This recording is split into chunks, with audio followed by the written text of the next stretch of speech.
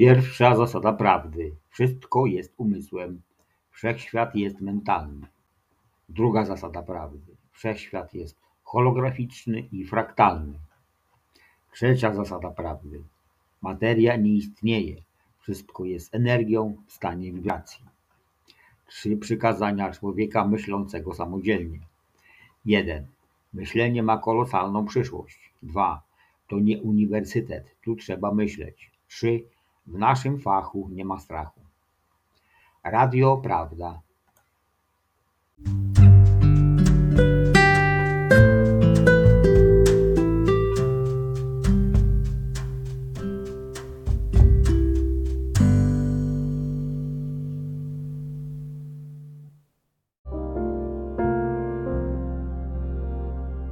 Rozdzlał.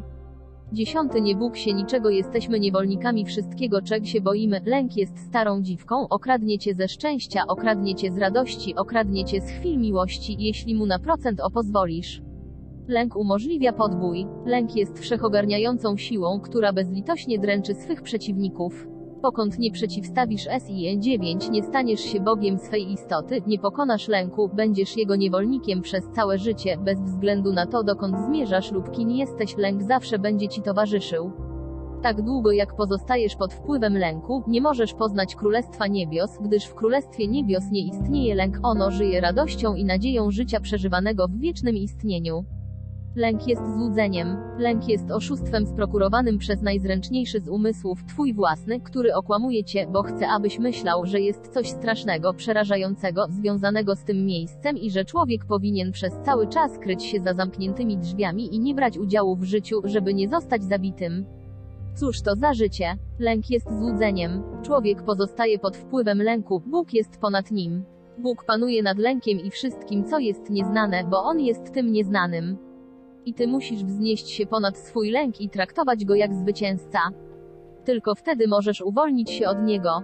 Tylko wtedy. Podstawą wszelkiego iluzorycznego lęku jest śmierć, bo przez wszystkie twe inkarnacje, przez eony lat, jak sięga pamięcią twa dusza, jeśli nie zrobiłbyś określonych rzeczy, umarłbyś, jeśli nie wierzyłbyś w określony sposób, umarłbyś, jeśli nie zrobiłbyś czegoś, umarłbyś ty lub mogłyby umrzeć twe dzieci, albo mogłaby przyjść zaraza i umarłbyś.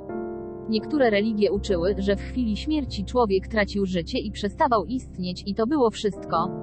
W ten sposób powstał lęk przed śmiercią, lęk naprawdę zrodził się ze śmierci. Lecz gdy przychodzi oświecenie, gdy uruchamia się 7 planów wewnątrz jednostki i w ten sposób istoty mogą poznać inne plany, czy też ja mogę przyjść z innym sposobem rozumowania, by powiedzieć ci i dowieść wraz z tobą, że nie istnieje coś, czego mógłbyś się bać, wtedy kto mógłby mieć władzę nad tobą, kiedy ty już nie boisz się śmierci? Tak więc śmierć nie istnieje. W Królestwie Niebios nic nigdy nie umiera, nigdy, bo jak może umrzeć myśl? Ona zawsze żyje i zawsze będzie żyć, bo ona jest przesłanką, która wywołuje każdą następną myśl. A zatem nic nigdy nie umiera, nawet ciało nie umiera, ono zmienia formę. A dokąd odchodzi forma? Forma powraca do myśli. W ten sposób CIAEUO zawsze odradza się dzięki temu, co zwie się genetycznym modelem, kodem ludzkości. Mężczyzna posiada w swych lędźwiach zawiły wzorzec swej pięknej jaźni, swój klon, że tak powiem, który przekazuje dalej jego genetykę. Kobieta ma swój klon, w swym delikatnym jajeczku, tak więc nic nigdy nie ginie. Pokonać swoje lęki to stanąć z nimi twarzą w twarz, bo NIE można ich gdzieś ukryć czy zakopać. Kiedy myślisz, że już się nie lękasz i cieszysz się swą tak upragnioną największą chwałą, w chwili gdy odbierasz swą koronę i insygnia, tuż za tobą pojawia się lęk i atakuje cię. Kiedy ktoś rozumie, że śmierć jest iluzoryczną tajemnicą i może poja cię, że to jest wszystko, czym ona jest i może żyć pomimo to, wtedy pokonał podłoże lęku. Czym zatem będzie życie bez lęku? Otóż ono będzie, zaiste, okresem przejściowym. Tym, którzy przyszli na to spotkanie, aby się czegoś nauczyć, ja po prostu pokazuję ich lęki, aby mogli przyjrzeć się im, zająć się nimi i pokonać je. Ja wykazuję im, że wykorzenienie lęku oznacza skończenie z zależnościami, skończenie z borykaniem, a je skorczenie z pogoń, podkreślenie za złotem, z czymkolwiek, co oznacza dla nich śmierć i umieranie przez. Pokazuję im, że ich lęki są niczym, bo oni sami je stworzyli. I oni natychmiast wrzeszczą, jak to się mówi, z przerażenia, drżą w głębi serca i boją się nawet wsiąść do swego samochodu. Jednak lęk mimo to będzie się pojawiał. Kiedy przyniesiemy go pod ich drzwi, że tak powiem, ja obdarzę ich siłą, która pomoże im otworzyć drzwi i 26 przekonać się, że on J3T niczym i nauczę ich przejawiać królestwo, w którym nie ma lęku. Nauka o naszym przeznaczeniu w rzeczywistości jest nauką o naszym myśleniu. Zero czymkolwiek rozmyślamy, nawet w naszych najdziwaczniejszych rozmyślaniach, widzi się przejawiać, bo dziwaczność, o której myślimy, zostaje wyemitowana przez emocję, a emocja zawsze będzie się przejawiać w naszym istnieniu.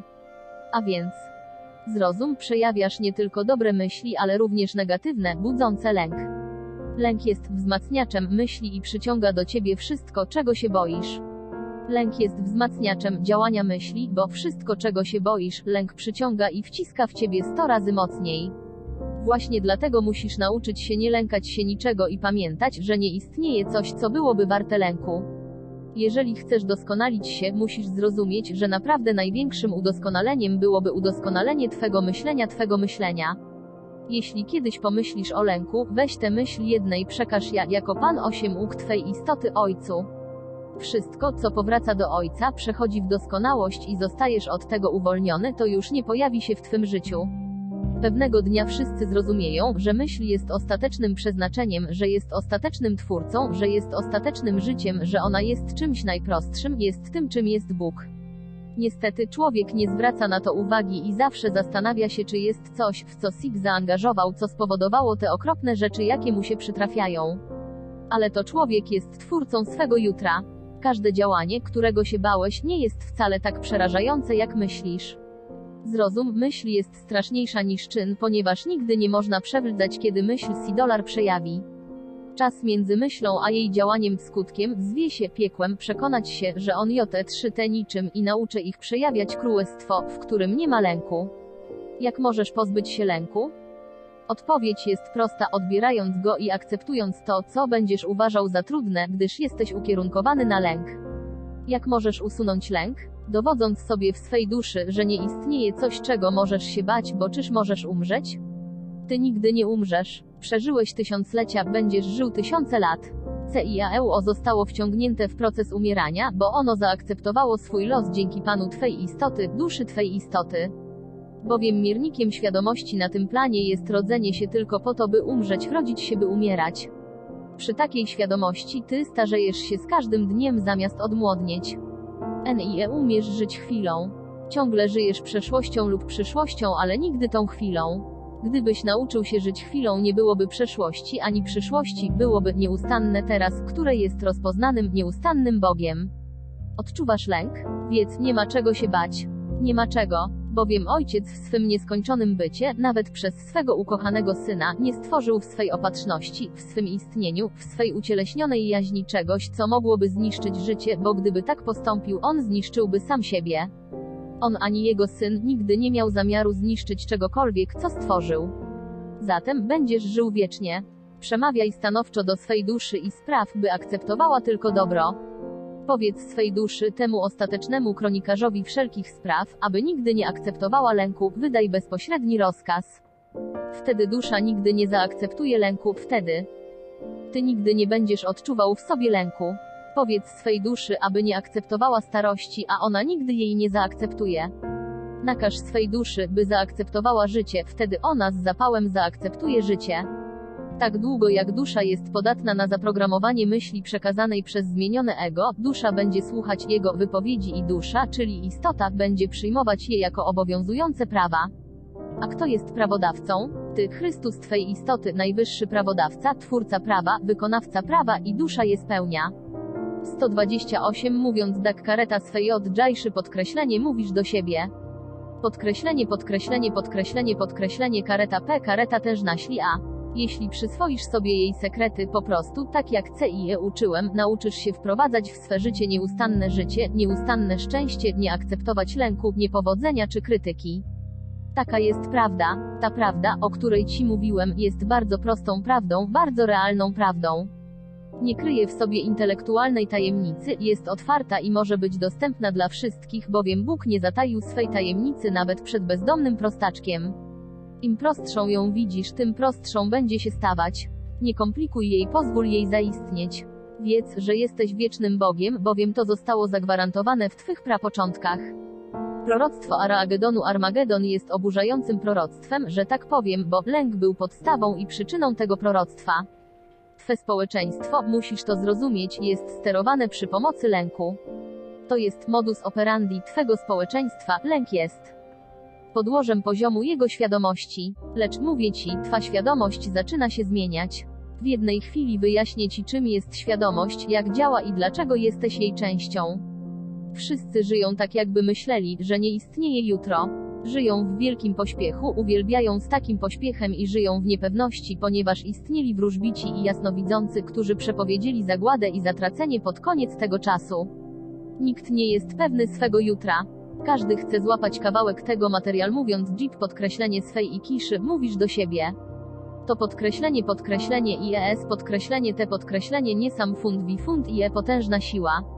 Jeśli przyswoisz sobie jej sekrety po prostu, tak jak cię uczyłem, nauczysz się wprowadzać w swe życie nieustanne szczęście, nie akceptować lęku, niepowodzenia czy krytyki.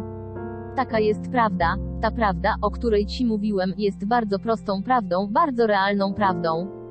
Nie kryje w sobie intelektualnej tajemnicy, jest otwarta i może być dostępna dla wszystkich, bowiem Bóg nie zataił swej tajemnicy nawet przed bezdomnym prostaczkiem.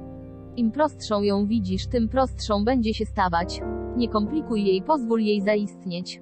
Wiedz, że jesteś wiecznym Bogiem, bowiem to zostało zagwarantowane w twych prapoczątkach tego królestwa, zanim ono się skończy, bo już nigdy nie będzie go miał. Taka jest prawda. Wielu zastanawia się, dlaczego oni urodzili się teraz, dlaczego nie mogli urodzić się w jakimś innym czasie, aby nie uczestniczyć w tym mroku i bagnie z pojawiającymi się katastrofami, które zaczynają zagrażać równowadze. Wszyscy, którzy są nimi skażeni, są powiadamiani o tych przepowiedniach, docierają one do ich świadomości, która jest sumą ich podświadomości, ponieważ lęk jest najbardziej atrakcyjnym towarem na rynku. Wszystkie religie twego świata przepowiadają zagładę. One prorokują koniec świata, one głoszą rozdział między Bogiem a człowiekiem. Człowiek, istota niedoskonała, nigdy nie osiągnie doskonałości.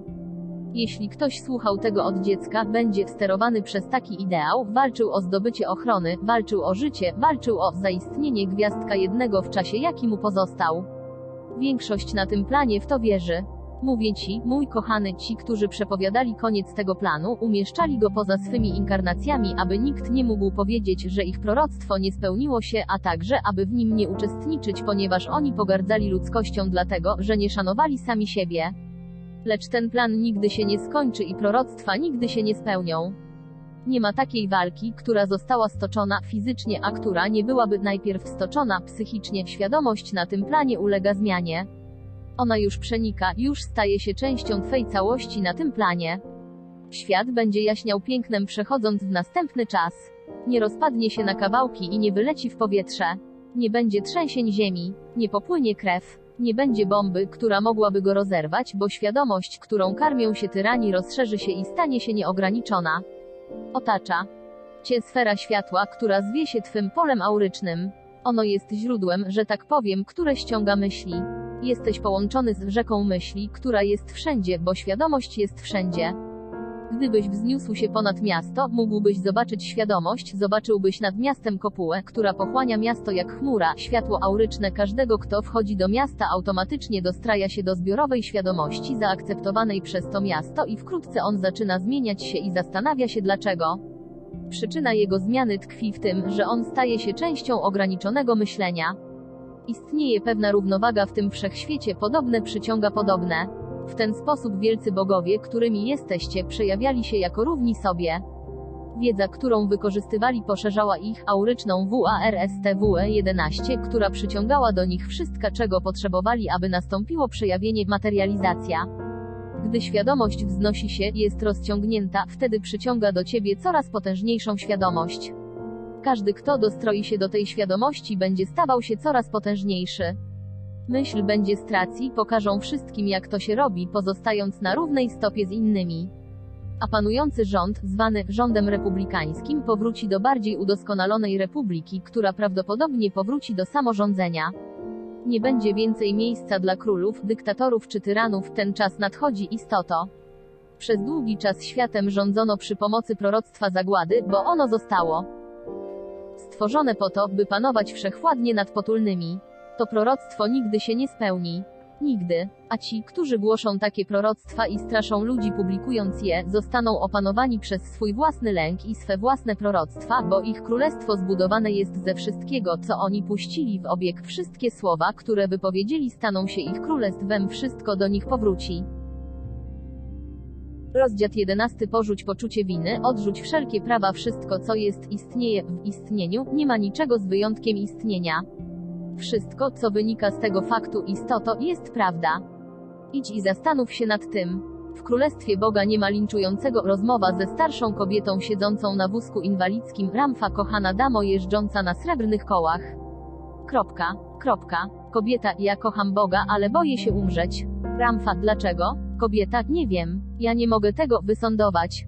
Ciągle myślę i myślę o tym. Ramfa, czy wierzysz w piekło? Kobieta, tak, wierzę.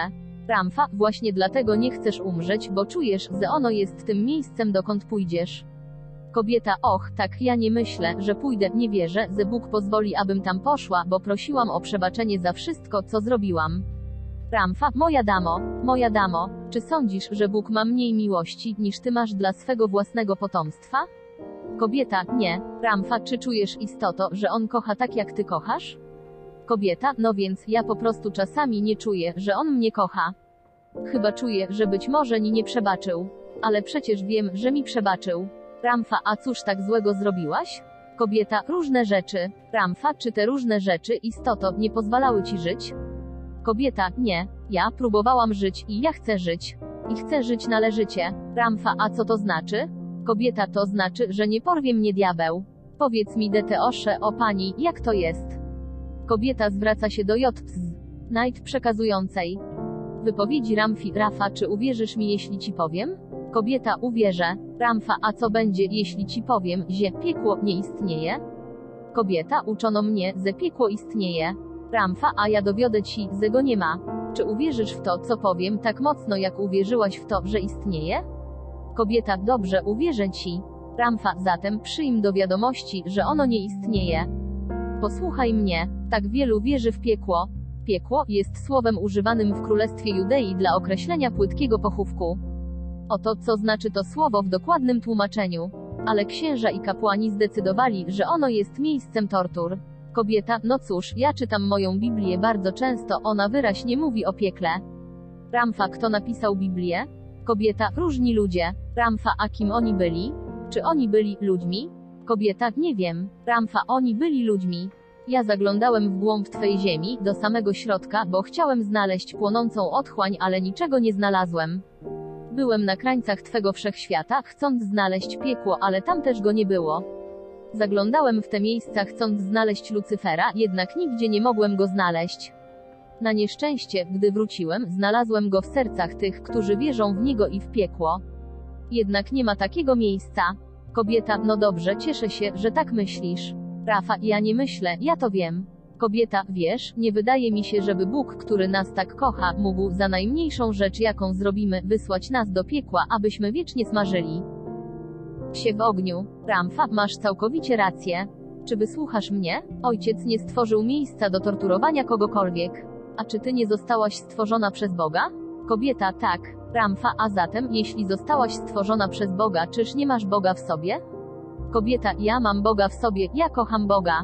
Rafa, a więc, czy nie jesteś częścią Boga? Kobieta, a jestem? Ramfa, oczywiście. Kobieta, dobrze, to dla mnie wiele znaczy. Raatha, moja damo, z czego Bóg mógłby stworzyć ciebie, jeśli nie z samego siebie? Ty jesteś nim. Dlaczego on miałby wrzucić sam siebie w otchłań i nie kochać siebie dlatego, że zrobił coś, co zwie się złem, które on sam wymyślił? On nie postępuje w ten sposób. Powiem ci coś jeszcze, człowiek stworzył Boga, którym mógł posługiwać się, aby rządzić swymi braćmi. Religia została stworzona, aby władać narodami, gdy armie przegrywały, bo lęk był narzędziem, istoto, był tym, co trzymało ludzi w ryzach. Gdybyś zabrała komuś boskość czy usunęła z niego Boga, wtedy on bałby się wszystkiego, również śmierci. Trzyuk nie stworzył piekła ani diabła. On nie stworzył czegoś takiego. To są twory człowieka służące do dręczenia jego braci. Taka jest prawda. Ojciec jest nieustanną miłością. Kobieta, Bóg kocha każdego z nas. Wiem o tym. Ramfa, oczywiście, bowiem on jest każdym z nas. A co z całym tym złem? Moja cudowna damo, nie zrobiłaś nic złego. Nic. Kobieta: och, dziękuję ci. Rafa: bo życie nie zmieniło się przez to, co zrobiłaś, ono poszerzyło się dzięki temu, co się tyczy twych zakonów, istoto, i twej wiary, one spowodowały unicestwienie cywilizacji pochodzących sprzed eonów lat. Twoi Majowie i Aztekowie zostali wymordowani i wymazani z mapy świata przez prawo Kościoła, bo oni nie wierzyli w to, co nakazywał Kościół. Święte wojny w mrokach średniowiecza na tym świecie, istoto, były toczone w imię wiary, religii i podbojów. A w miejscu zwanym Francją, w czasie największego nasilenia świętej wojny, istoto, wydzierano niemowlęta z rąk matek, bo one nie wierzyły w to, co głosił Kościół. Kobietom wypalano oczy i piętnowano piersi rozżarzonym żelazem, ulice spływały krwią, wszystko w imię wiary. Wtedy protestanci wykorzystali to, co zwie się ogniem piekielny Gwiazdka 1 i diabłem, aby uchronić swe kongregacje od rozpadu. Ich koń 135 gregacje pozostały nienaruszone, bo oni wywoływali lęk w sercach naiwnych ludzi, mówiąc im, że jeżeli nie dostosują się do pewnych praktyk i nie będą posłuszni prawom i nakazom Kościoła, będą wiecznie smażyć się w piekle. Kobieta: właśnie w taki sposób zostałam wychowana. Rafa: moja damo, byłaś wychowywana w okropny sposób. Czy zastanawiałaś się kiedyś nad tym, co stało się z tymi wszystkimi ludźmi, którzy żyli przed napisaniem Biblii? Kobieta: nie. Ja po prostu myślałam, że być może pochłonęło ich piekło. Och, no cóż, tak mi przykro. Rafa: niech ci nie będzie przykro, to uczucie jest następstwem winy. Teraz jesteś starą kobietą. Nie jesteś już młoda i pełna werwy. I ty martwisz się, że umrzesz. Te wszystkie złowieszcze nauki, które zostały w tobie zaprogramowane, istoto, zaczynają ci ciążyć. Czy istnieje piekło? Czy pójdę do piekła? Czy zrobiłam coś aż tak złego? Powiem ci wprost, nie pójdziesz do piekła, bo ono nie istnieje. Będziesz żyć w mgnieniu oka w chwili, gdy opuścisz swe ciało. Będziesz istnieć poza nim i znów będziesz czystą istotą światła. Wówczas przywołasz Królestwo Niebios, by ukazało się, i przyjdą wielcy nauczyciele, istoto, i zabiorą cię do miejsca, gdzie będziesz nadal uczyć się i sama będziesz mogła zobaczyć te wszystkie prawdy, o których ci mówię. A Bóg, ta wspaniałość, która jest, nie stworzył miejsca kaźni dla nikogo, bowiem On żyje, pokąd żyje myśl. A myśl, która stworzyła wielkie światło, będzie trwać wiecznie. Jeszua ben Oozef, którego nazywasz Jezusem z Nazaretu, był wielkim Bogiem, tak samo jak ty, lecz nie jedynym Synem Boga, a Synem Boga, który stał się Bogiem, tak samo jak ty się nim staniesz. On nigdy nie nauczał, istoto. Kobieta: wierzysz w to, że Jezus był Synem Boga? Rafa: nie jedyny Gwiazdka Synem Boga, a jednia z synów Boga. Ja nie wierzę, Gwiazdka to, ja to wie. Tak samo jak ty jesteś jednym z synów Boga. Kobieta: nie uczono mnie w ten sposób. Rafa: poza tym, kochana damo, on był twym bratem, a nie twym Zbawicielem. On nauczał wszystkich, że Królestwo Niebios jest w nich i że oni i Ojciec są jednością. On nie mówił o piekle, 136 istoto, mówił o życiu i jego pięknie. Kochaj tego, którym jesteś. Boga, którym jesteś, i przestań czytać swą zdradliwą książkę Biblię. Zacznij odczuwać w sobie, że Ojciec żyje w twym wnętrzu i że będziesz żyć wiecznie, bo będziesz żyć wiecznie, istoto. Tak właśnie jest. A poza tym, co diabeł zrobiłby z tobą, gdyby cię porwał? Kobieta: nie chcę o tym myśleć. Dziękuję. Rafa: moja damo, cóż to za ojciec mógł stworzyć taką istotę, takie miejsce i taki lęk i pozostawić cię tak bezbronną w stosunku do tego wszystkiego? On nie jest Bogiem mej istoty i ja nie uznaję Go. Ja uznaję życie, najwyższą przyczynę. Bóg jest wszystkim, każdą rzeczą, bo jeśli zaistniałaby choć jedna rzecz, która nie jest Bogiem, wtedy musiałabyś zapytać, kto ją stworzył? Wszystko jest Ojcem, bo wszystko jest życiem. Ojciec odczuwa tylko miłość. On nigdy nie osądził ciebie ani innych, istoto. Nigdy. On nie może zmienić siebie i stać się czymś pozbawionym miłości lub życia, bo gdyby tak uczynił, to życie, jakie znasz, już po chwili ustałoby we wszystkim.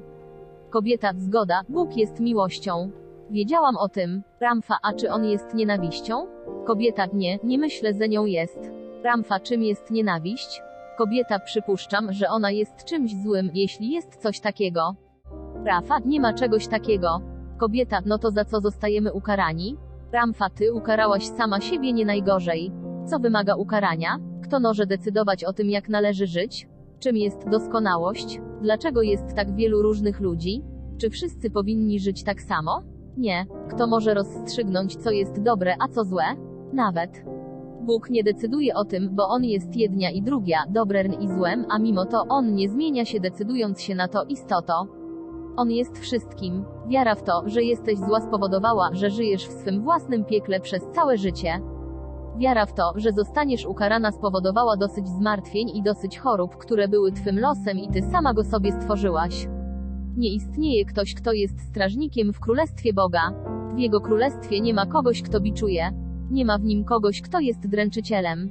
Jeżeli Bóg jest miłością, zatem On jest nią bez zastrzeżeń i jest jedynie miłością. Kobieta, kiedy uczono cię o nim przez długi czas, jak możesz uwierzyć, że diabeł nie istnieje? Rafa, wiesz jak? Wiedząc, że nie istnieje. Postępując w ten sam sposób, w jaki postępowano, gdy uczono cię, że istnieje. Kobieta, dobrze, dziękuję. Rafa, kochaj siebie i poznaj Ojca w swym wnętrzu. Bądź w zgodzie ze sobą, moja damo, bowiem kiedy opuścisz ten plan, znowu będziesz żyjącym światłem. Kobieta, amen. Rafa, niech się tak stanie. Tylko człowiek mógł stworzyć Boga, który się nie śmieje, który osądza, który jest zgorzkniały, który akceptuje jednych i odrzuca drugich. Wszystkie z tych biblijnych opowieści, niestety napisane przez szaleńców, niestety przepisywane przez szaleńców i niestety czczone przez tych, którzy nie poznali czegoś lepszego, złożyły się na status quo Boga, najwyższej, cudownej przyczyny będącej mściwą, zawziętą, nienawidzącą, wojowniczą istotą. I prawdę powiedziawszy, On był nią dla tych, którzy w Niego wierzy, gwiazdka Li. A kim On jest w swej esencji? Nimi. To nie jest mój Bóg. Obcowałem z tymi wszystkimi sprawami wystarczająco długo, aby dowiedzieć się, czym jest mój Bóg.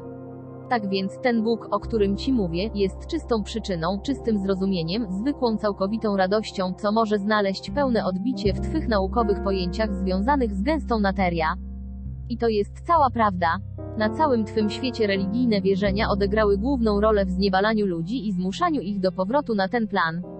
A więc drugi plan istnienia jest związany z akceptacją Boga o 133K, który jest indywidualną istotą osądzającą i posiadającą tylko jednego doskonałego Syna, co sprowadza się do tego, że wszyscy pozostali są bękartami spłodzony gwiazdka przez ludzkość i że oni, aby zasłużyć na miłość tego boskiego Ojca, muszą pogodzić się z tym, iż są rażąco niedoskonali i zaakceptować wyższość tego doskonałego Syna.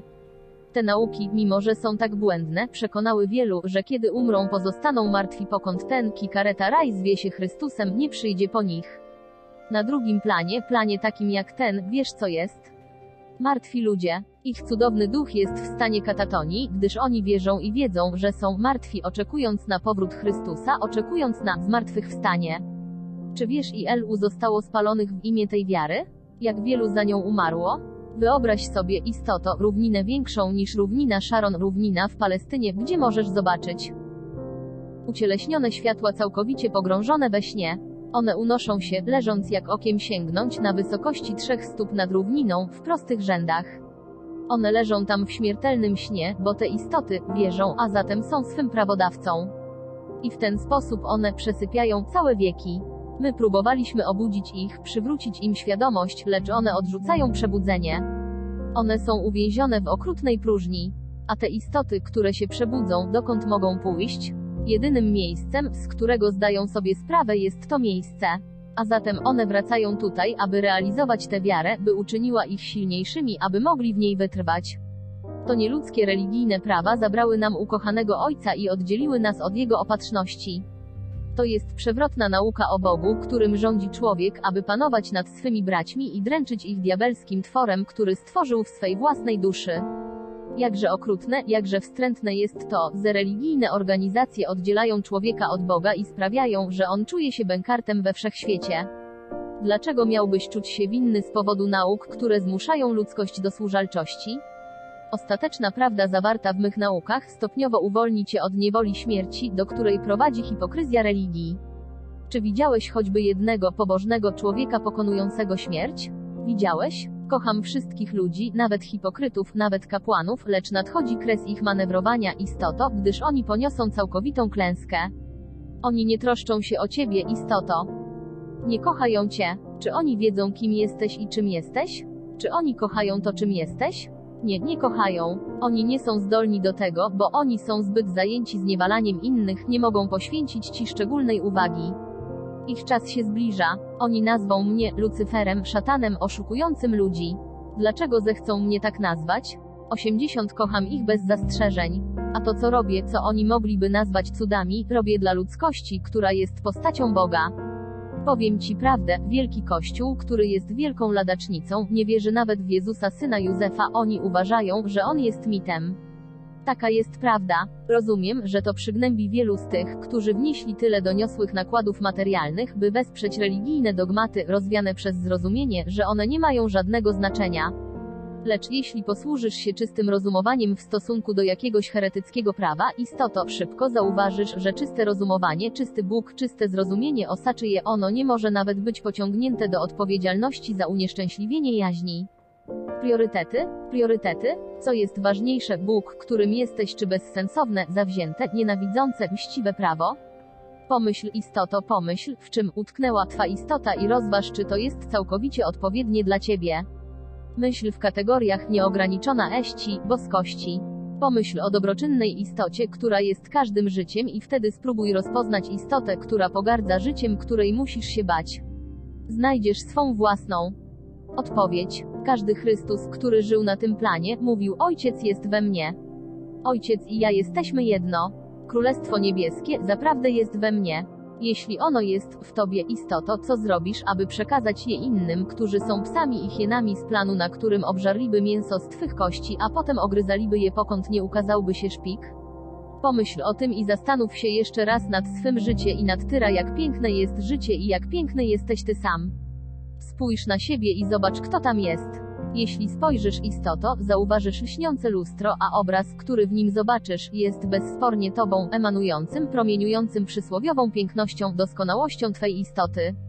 To jest blask Boga, to jest Jego Syn, to jest Chrystus, którego wszyscy pragną zobaczyć.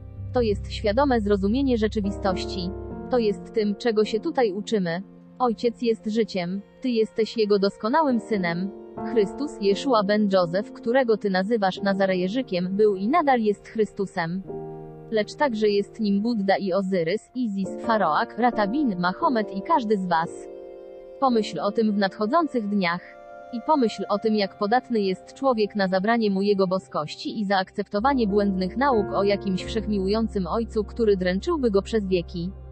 I wtedy przypomnij sobie Boga, o którym Ci mówiłem, o tym, że jest wiatrem wiejącym nad wodą, kolorem łusek pstrąga, cudownym zapachem i aromatem kwiata i głębią jego barwy, pięknem śmiejącej się kobiety, uściskiem kochanków, szmerem liści na drzewach, dynią i jej matowością. On jest tym wszystkim i On wyraża siebie w jestestwie, którym Ty, istoto, jesteś. Niech się tak stanie. Prana Boga i człowieka, prawo Boga, zgodnie z tym, co podaje Biblia, jest wieloma prawami, gdyż każdy prorok zwiększał prawa, nigdy ich nie uszczuplał. W rzeczywistości ono jest skutecznym narzędziem do zastraszania dygnitarzy stwierdzającym, że prawo Boga mówi to czy mówi owo, lub ogranicza to, a zmusza do robienia tamtego. Tak więc przez prawo Boga, ludzie nauczyli się nienawidzieć Go, poddawać się Mu, lecz nie kochać Go. Nauczyli się bać Boga, nauczyli się płaszczyć przed Nim. Dzieci nie powinny korzyć się przed rodzicami, one powinny być na równi z rodzicami. Prawo jedności oznacza, że Bóg jest źródłem, siłą życia w działaniu i istnieniu, pozwala wszystkiemu, co istnieje, wyrażać siebie całkowicie jako jego istnienie w taki sposób, jak zechce. Prawo jedności oznacza, że każda istota i każda rzecz ma prawo wyrażać siebie w taki sposób, jak zechce, zgodnie ze swym pragnieniem. Bowiem to jest ich powrót do domu, który jest czymś pozytywnym i ZGODNYM11 z Bogiem. A kiedy jego dzieci wracają prosto do Niego i są jak to źródło, które jest światłem i pięknem, przepełnione zamiarem powrotu do siebie, to jest wspaniały dzień, wspaniała wieczność, bo jego dzieci wróciły, by być taki gwiazdka, jak On. I zawsze, będąc takim jak On, będą żyły miłością. Mistrzu, jeśli wola Boga byłaby narzucana wszystkiemu, co żyje, a On jest wszystkim, co żyje, wtedy nie posiadałbyś woli. Gdyby Bóg chciał, aby tylko Jego wola była spełniana, nie miałbyś własnej woli i Bóg nie zmagałby się sam ze sobą. W tym rozumowaniu to znaczy, nauczaniu 8 uk nie posiada woli, z wyjątkiem Twojej wskazuje na słuchaczy i wszystkich na tym planie. Czy prawda jest tak ciasna, ograniczona, że musi istnieć tylko jedna wąska ścieżka dla wszystkich nieszczęsnych stworzeń prowadząca do prawdy? Bóg jest wszechboskością. Wszelka wola tutaj jest Jego wolą. On nie jest wielkim zwierzchnikiem działającym od zewnątrz, On jest wielkim wewnętrznym Bogiem. Nie istnieje sprzeczność interesów między tobą a twym przeznaczeniem, bo ono nie jest ustanowione z góry, ono zostaje ustanowione tylko przez twą wolę. Gdyby Bóg miał decydować o twym przeznaczeniu, ty nie potrzebowałbyś woli. Każda twa chwila jest po prostu odbiciem myśli, która pojawiła się przed chwilą. Bóg nie jest oddzielony od ciebie, ani ty nie jesteś oddzielony od Niego, jesteście jednym i tym samym. A więc jeśli ty uważasz wolę Boga, tę, która jest tworem człowieka, za Jego wolę występującą przeciw twej woli, wówczas zawsze walczysz, twoja wola chce robić pewne rzeczy i musi je odczuć, mimo że wola Boga człowieka mówi ci, że nie musisz. Wola Boga człowieka jest wielkim zdobywcą. Ten Bóg człowieka jest wielkim oszustem. To, co pragniesz osiągnąć, jest boską opatrznością, boską wolą. Jeszua ben Józef powiedział to: Ojciec we mnie dokonuje tych pozytywnym. I ZGODNYM 11 z Bogiem. A kiedy Jego dzieci wracają prosto do Niego i są jak to źródło, które jest światłem i pięknem, przepełnione zamiarem powrotu do siebie, to jest wspaniały dzień, wspaniała wieczność, bo Jego dzieci wróciły, by być taki gwiazdka, jak On. I zawsze, będąc takim jak On, będą żyły miłością wszystkich rzeczy, jako że jest Ojcem w każdym z nas. Nie istnieje w tym królestwie ktoś, kto jest zgubiony, jeśli nie myśli, że Bóg i On są od siebie oddzieleni. Bóg w tobie jest twą własną wolą. Musisz robić to, co musisz. Twoje przeznaczenie jest z góry rozstrzygnięte przez ciebie, nie przez kogoś innego. Ojciec jedynie pozwala istnieć życiu, aby ten sen, to złudzenie mogło pojawić się zgodnie z twym zamysłem, odczuwaniem, emocjonalną intensywnością, które decydują o jego znaczeniu. Każda istniejąca struktura jest rezultatem myśli. Każda molekularna struktura powstaje w wyniku stężenia emocji, to jest umiejętność Boga. Tak więc wszystko, o czym myślisz, przejawia się, wszystko, o czym myślisz, tworzy twe przeznaczenie. Każde twe uczucie jest perłą, jest skarbem, że tak powiem, który zdobyłeś przez ten sen, przez to życie, przez to złudzenie. Ono zwie się wolą, ono jest zindywidualizowaniem i ono również jest Bogiem. Zastanów się nad tym. Jeśli nie czujesz się tożsamy z Bogiem, być może powinieneś zrewidować twe wyobrażenie o tym, czym jest Bóg, bo mówię ci, że taki Bóg, z którym musisz się mocować, nie wart jest miłości. Mistrzu, czymś wspaniałym, co dotyczy Boga, jest to, że On jest unikatowy. Bóg, ponieważ jest wszechboskością, jest także dowolnością, że tak powiem. On ma możliwość wyboru, czyli stopnie swej nieograniczonej prawdy. Ponieważ człowiek jest twórczą istotą, nie byłoby sprawiedliwie osądzać go myśląc, że jest po prostu twórcą prawdy. On musi tworzyć warunki dla prawdy, która powiększy jego własną indywidualność. Rozumiesz? Tak więc Bóg, prawda, będąc człowiekiem Chrystusem, w unikatowym przedsięwzięciu, z tego co zwie się życiem, uzyskuje kawał prawdy, niczym wspaniały czysty diament i szlifując go tworzy różne jego aspekty, które licują z nim jako autorem prawdy. Rozumiesz? Wobec tego to, co otrzymujesz, jest religią, wszechboską religią, wszystko opiera się na tej prawdzie. Zatem, w esencji wszystko jest prawdą. Jak mogłoby być czymś innym? Gdyby człowiek po prostu uznał Boga w sobie, on nie byłby niezależny, bo w ten sposób on wprowadziłby Boga w siebie i postawił temu Bogu warunki. Władzę tworzy się przez podjęcie i wprowadzenie praw, które odbierają władzę innym. Tak to właśnie wygląda. Zatem masz bogów, którzy mają możliwości wyboru prawdy. Bez względu na to, w jakim stopniu pragniesz zrównać się z tą prawdą, możesz odkryć jedne z nich, która będzie odpowiadać twym potrzebom w danej chwili. Jednak kiedy spojrzysz na wszystkie i spróbujesz odnaleźć tę prawdę, zrozumiesz, że wszystkie są prawdą. Lecz w jakim stopniu ty pragniesz stać się tą prawdę? Tobie, który szukasz pomocy u wszystkich duchownych, wszyscy mają coś do ofiarowania. Zasadniczo. Ich wypowiedź brzmi: Bóg jest. Rozumując w ten sposób, oni stworzyli różne stopnie i sposoby docierania do Niego. Bóg jest największą ze wszystkich prawd, dlatego ty nie musisz robić czegokolwiek, by dotrzeć do Niego, masz tylko nim być. Bóg Ojciec nie uznaje praw. Gdyby On uznawał prawa, byłby ograniczony.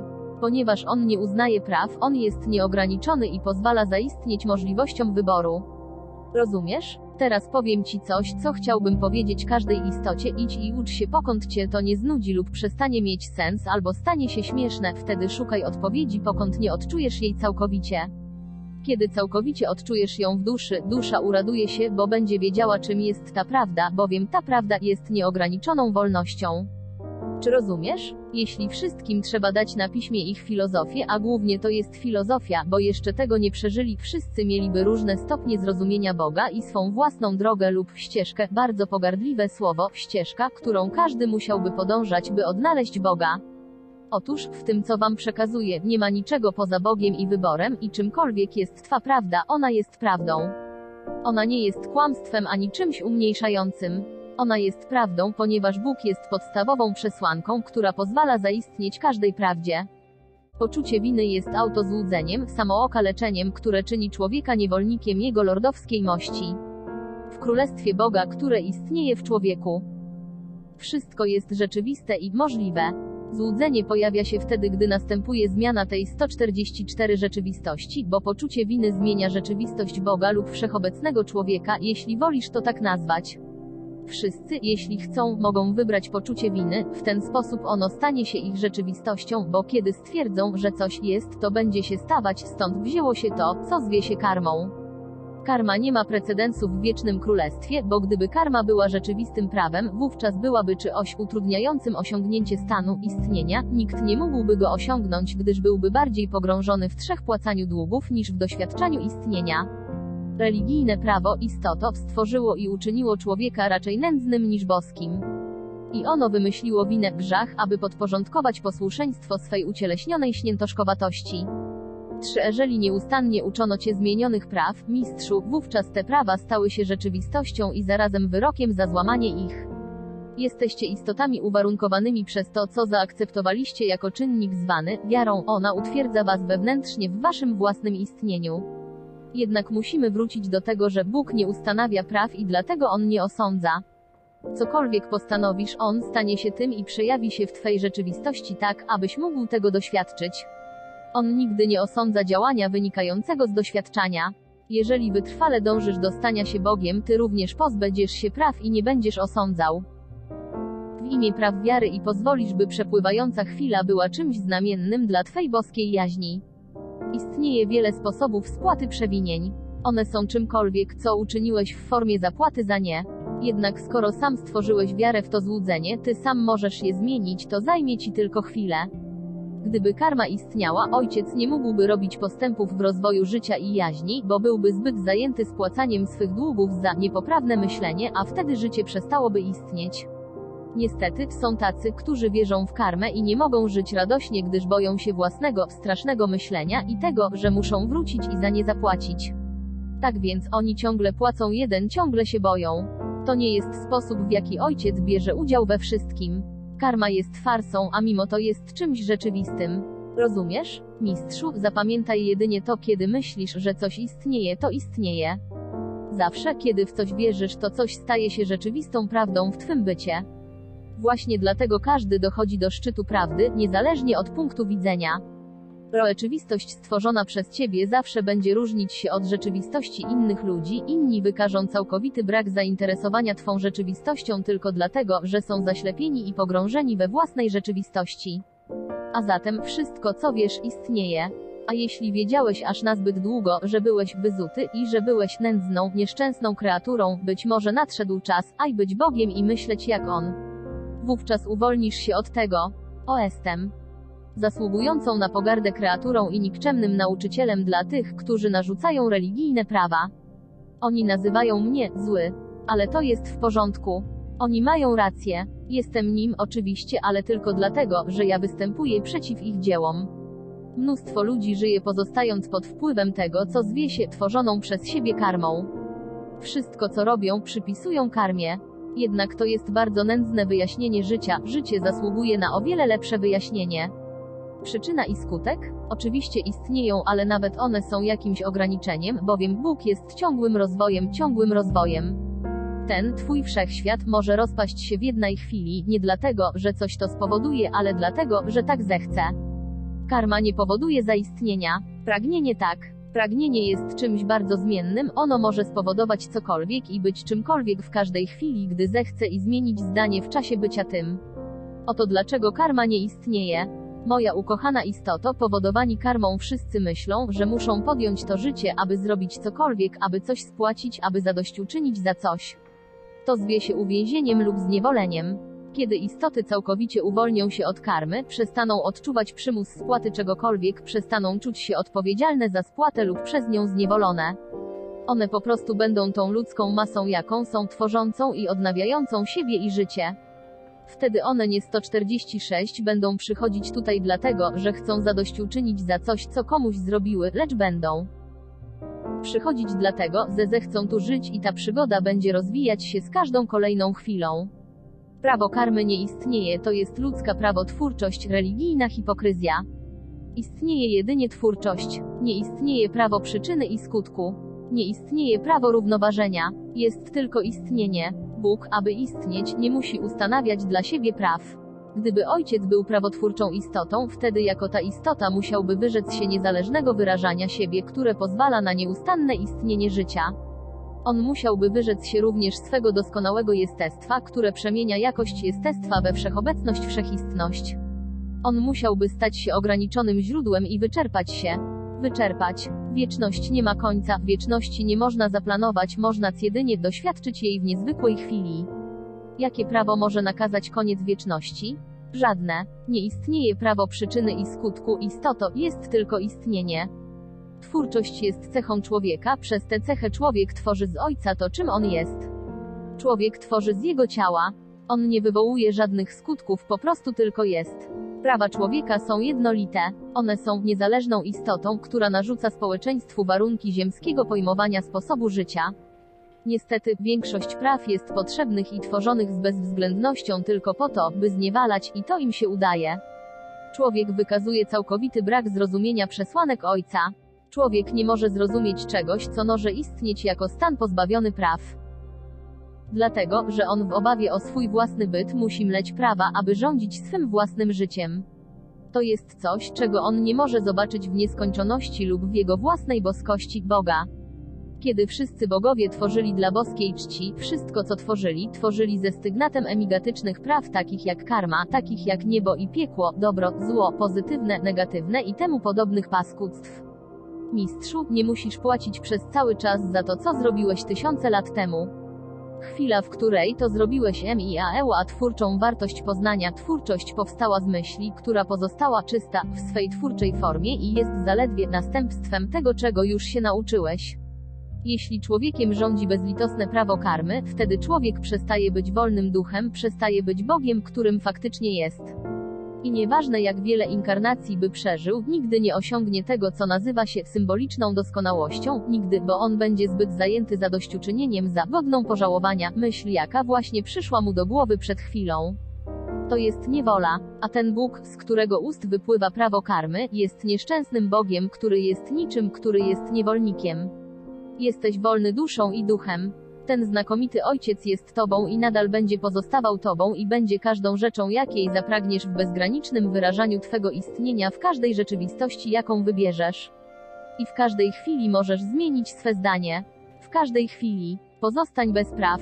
To nie pociąga za sobą lekkomyślności ani zła, ani zbrodni, ohydy, grzechu.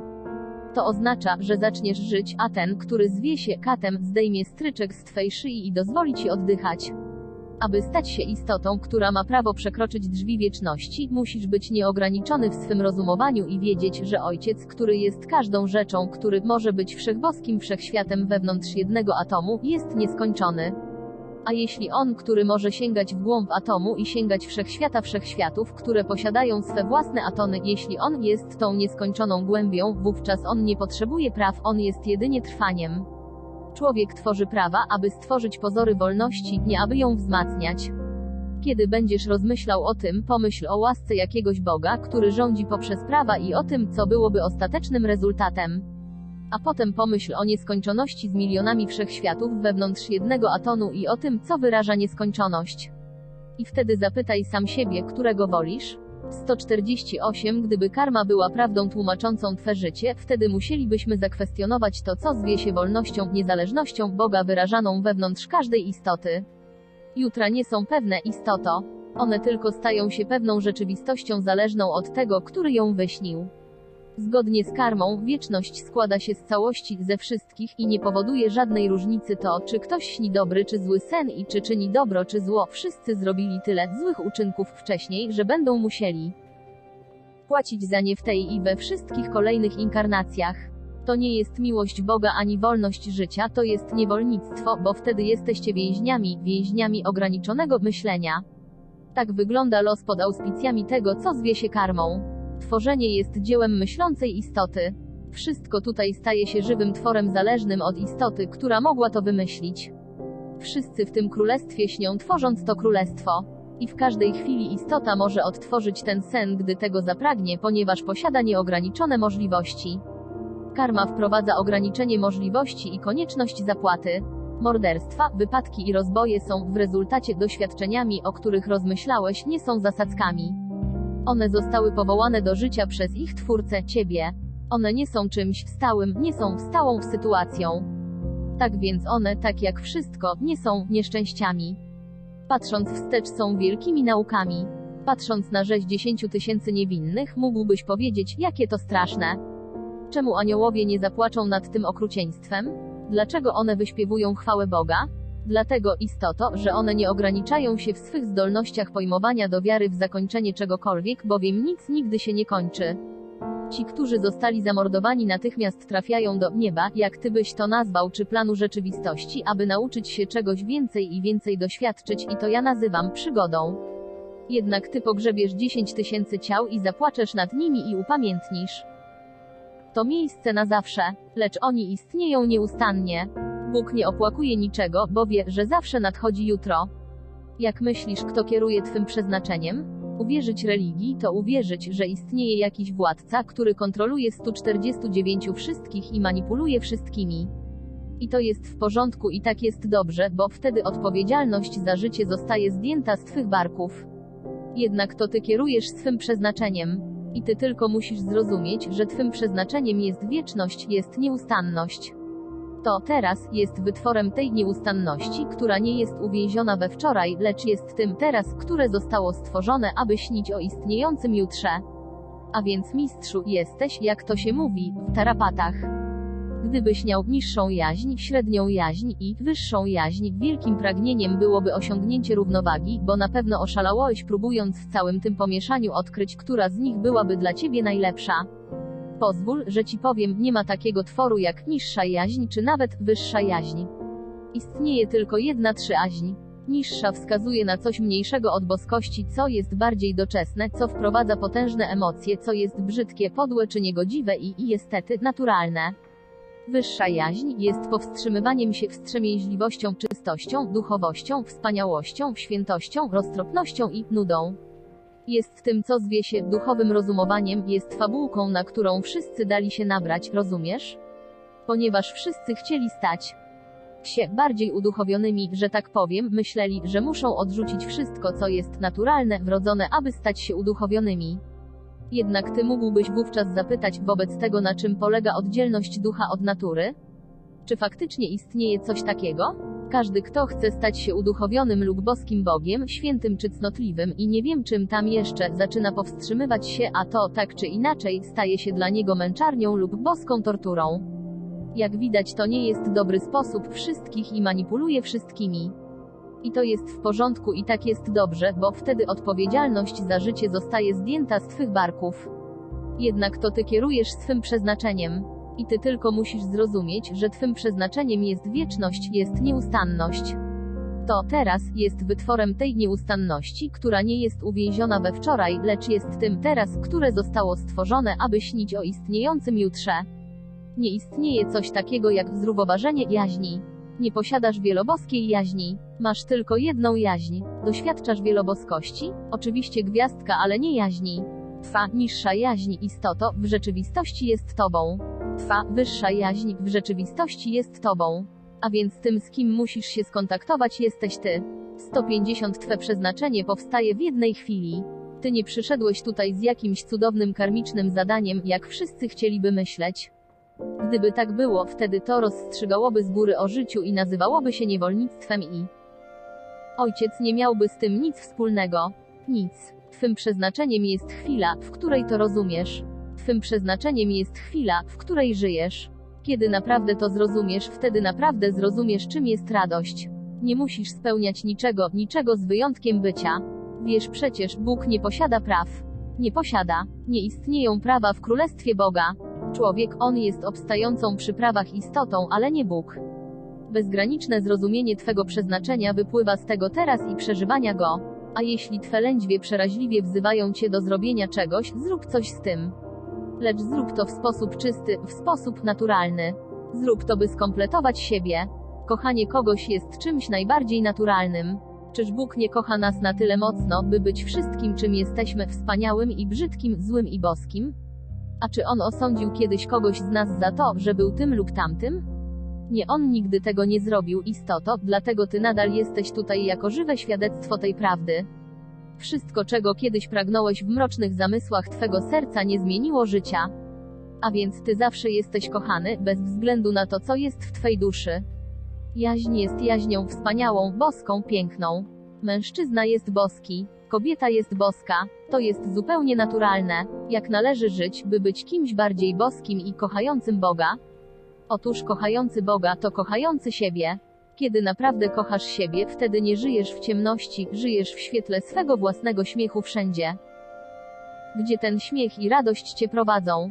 Możesz być inny niż pozostali, możesz różnić się od innych, ale to ich sprawa, ich prawda i wszyscy są w porządku. Żyć to kochać siebie teraz. Twym przeznaczeniem jest pełne wykorzystanie tego teraz do zrozumienia siebie. Nie dziel siebie na części, nigdy nie znajdziesz siebie, jeśli będziesz tak postępował i w efekcie zamieszanie zawsze będzie panować w Twym życiu. Bądź sobą i po prostu sobą. Jedną wspaniałą rzeczą, jaką mógłbyś zrobić dla siebie co rano, kiedy jeszcze masz w sobie spokój, zanim się rozbudzisz i wstajesz, to mówić jako Pan Bóg Twej całości i podziękować za Boga, którym jesteś i Ojca, który żyje w Tobie. To jest wszystko, co masz zrobić. I nie musisz robić nawet tego, istoto. Lecz kochając siebie, to co chciałbyś powiedzieć innym, powiedz do siebie. Rozumiem, że byłoby Ci trudno powiedzieć to do siebie, oczywiście istoto, dlatego że Ty nie wiedziałbyś, do której jaźni to powiedzieć. Wszystkie drogi prowadzą do zero spełnienia, mądrości i wieczności, gdziekolwiek jesteś, jesteś na właściwej drodze. Nie ma ustalonej drogi, że tak powiem. Droga jest tam, gdzie jesteś. Jesteś budowniczym tej drogi, tak więc zawsze jesteś na właściwej drodze. Ta droga jest Twoją drogą i nie musi być taka sama jak droga kogoś innego. Jednak wszystkie drogi, bez względu na to jak odległe są od siebie lub jak wysoko sięgają nad inne, mają jedną wspólną cechę, wszystkie prowadzą w tym samym kierunku. Czy Twa droga znajduje się tu czy tam, czy między tymi dwiema, ona ciągle prowadzi dalej, w ścisłym tego słowa znaczeniu, ponieważ Ojciec postępuje naprzód, jest postępem. Pokąd masz możliwość myśleć, myśl jest rzeką postępu. Wszyscy postępują naprzód, istoto, zatem wszyscy są na swej własnej drodze. Zawsze będziesz robił to, co jest całkowicie odpowiednie dla Ciebie. A więc z tak sprecyzowaną wolnością nigdy nie poniesiesz klęski, nigdy nie możesz ponieść klęski. Klęska nie istnieje, jak możesz ponieść klęskę, kiedy dalej postępujesz naprzód? Klęska oznacza zatrzymanie się, a nic się nie zatrzymuje. Wszystkie struktury molekularne poruszają się bardzo szybko. Wszystko jest w ciągłym ruchu, kontinuum, nigdy się nie cofa. Więc jak możesz ponieść klęskę? Ci, którzy narzucają człowiekowi ograniczenia, mówiąc, że istnieje jedna i tylko jedna droga i że ty musisz iść tą drogą, bo jeśli nie zrobisz tego, poniesiesz klęskę, są tymi, którzy wprowadzają myśl o klęsce w boską duszę człowieka. Oni są tymi, którzy wymyślili wąską drogę, aby zniewalać bliźnich. Szybko można przekonać się, że nie wszystko pasuje do ich drogi, gdyż na dodatek oni uczynili ją o wiele za wąską. Jesteś na właściwej drodze. Zawsze byłeś na właściwej drodze. Wybrałeś to, co robisz. Nigdy nie byłeś gdzieś przypadkowo, gdziekolwiek jesteś, jesteś tam celowo. Najlepszą lekcją poznawania jest droga, którą najbardziej chcesz iść. Ja znam 3 drogi. Jedna droga nie jest brukowana, jest wyboista i naturalna. Ktoś, kto idzie tą drogą, nie ma gwarancji, że przejście po niej będzie miłe i gładkie. Nawet osły, które przechodzą tą drogą od czasu do czasu, manifestują ataki niezadowolenia z jej nierówności. Ta droga doprowadzi Cię do królestwa, mimo że jest trudna i niepokaźna. Druga droga jest wyłożona rozkosznym marmurem, który jest gładki, niespękany, nieotarty i stanowi zwartą masę. Ta droga jest chłodna, jasno oświetlona i prowadzi do mniej niż tego samego królestwa co poprzednia. Jest jeszcze trzecia droga, która wiedzie przez rzekę i rzeka staje się drogą i ta rzeka, przez swe nurty jedną falę, będzie zatrzymywać Cię, abyś miał czas porozmyślać o sobie, a potem ponownie ruszał naprzód. Wszystkie drogi prowadzą do tego samego królestwa, a więc jeśli jesteś miłośnikiem ryb, wody i jej świeżości i wybierzesz tę drogę jako swoją drogę, mistrzu, wtedy twe pragnienia na pewno zostaną spełnione, bowiem kochasz to, czym jest ta rzeka i to jest najmądrzejszy wybór. Lecz jeśli wybierasz dla siebie marmur jako drogę do swego królestwa, bo jesteś miłośnikiem doskonałych, gładkich i chłodnych rzeczy oraz światła i piękna płynącego z ich półprzeźroczystych właściwości, ponieważ widzisz swe życie jako takie, aby stać się takim jak marmur, na pewno postanowisz iść do celu marmurową drogą, bo ona jest podobna do twego istnienia. Jednak jeśli czujesz, że jesteś bezwartościową istotą, że bezwzględnie nie zasługujesz na marmurową drogę z jej chłodem i na urozmaicenia, jakie niesie rzeka, i wybierasz na początku skromną drogę, która jest niepewna, mistrzu, wtedy ona będzie podobna do twego charakteru i będziesz mógł spełnić siebie i swe pragnienia i osiągniesz swe królestwo. 153 Widzisz, mistrzu, lepiej żebyś upewnił się co do drogi, zanim wybierzesz tę, która wyda ci się najlepsza, ona zawsze spełni twe oczekiwania. Niepowodzenie czy klęska jest rzeczywistością dla tych, którzy wierzą, że ono jest rzeczywistością. Lecz nikt nigdy w życiu nie doznał niepowodzenia. Nigdy nie doznałeś w swym życiu i niepowodzenia, zawsze uczyłeś się. Wszystko było dla ciebie dobrą nauką. Niepowodzenie jest jednym z największych nauczycieli, jeśli uznasz je za nauczyciela wewnątrz swej istoty. Ono uczy cię, że jesteś zależny od swych własnych myśli i swych własnych uczynków. W czasie tego zwie się dłuższym przebiegiem, ono uczy cię, że żyjesz pomimo twego całkowitego niepowodzenia i że tym, co dało ci sposobność doświadczenia niepowodzenia, było życie. Niepowodzenie jest uczeniem się przez doświadczanie. A to, co jest ostateczną nauką, oznacza, że nie istnieje coś takiego jak niepowodzenie, gdyż żyjesz pomimo wszystko. Nigdy nie poniosłeś klęski, zawsze się uczyłeś. 3. Jak możesz dowiedzieć się, czym jest doskonałość, pokąd nie byłeś niedoskonały? Jak możesz dowiedzieć się, czym jest twój cel, pokąd nie zbliżysz się do niego i nie zauważysz, że różni się zabarwieniem od tego, co widziałeś na początku?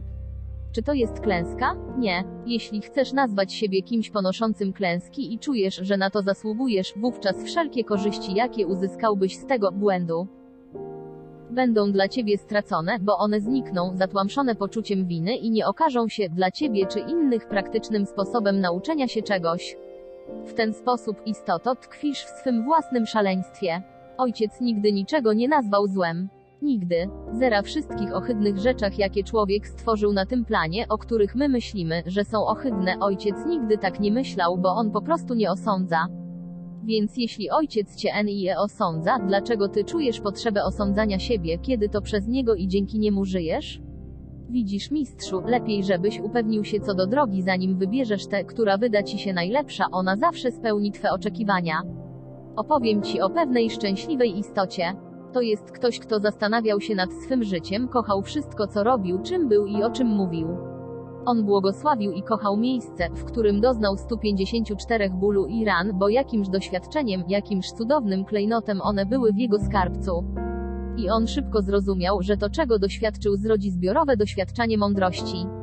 Nigdy nie uważaj czegoś, co robisz, za klęskę, lecz uważaj to za pewne osiągnięcie. Nigdy nie poniosłeś klęski, istoto, zawsze tylko uczyłeś się. Dzięki takiemu postępowaniu zawsze zobaczysz szersza perspektywę swych możliwości. Gdy przeminęła twa uroda i twe dni są policzone, istoto, i gdy nikt nie przychodzi w odwiedziny ze słodyczami i syryjską whisky, aby umilić ci czas i jesteś sam, zaczynasz myśleć o tym, jak zmarnowałeś swe życie, bo sądziłeś, że poniosłeś klęskę, bo powstrzymywałeś się od doświadczania najwyższego szczęścia i radości, które były wszędzie. A jeszcze większym nieszczęściem jest to, że starzy ludzie, tacy jak ja, dzięki swej mądrości, mogą powiedzieć o tym młodej istocie, takiej jak ty, ale to dla niej nic nie znaczy, bo to jest czymś bardzo odległym.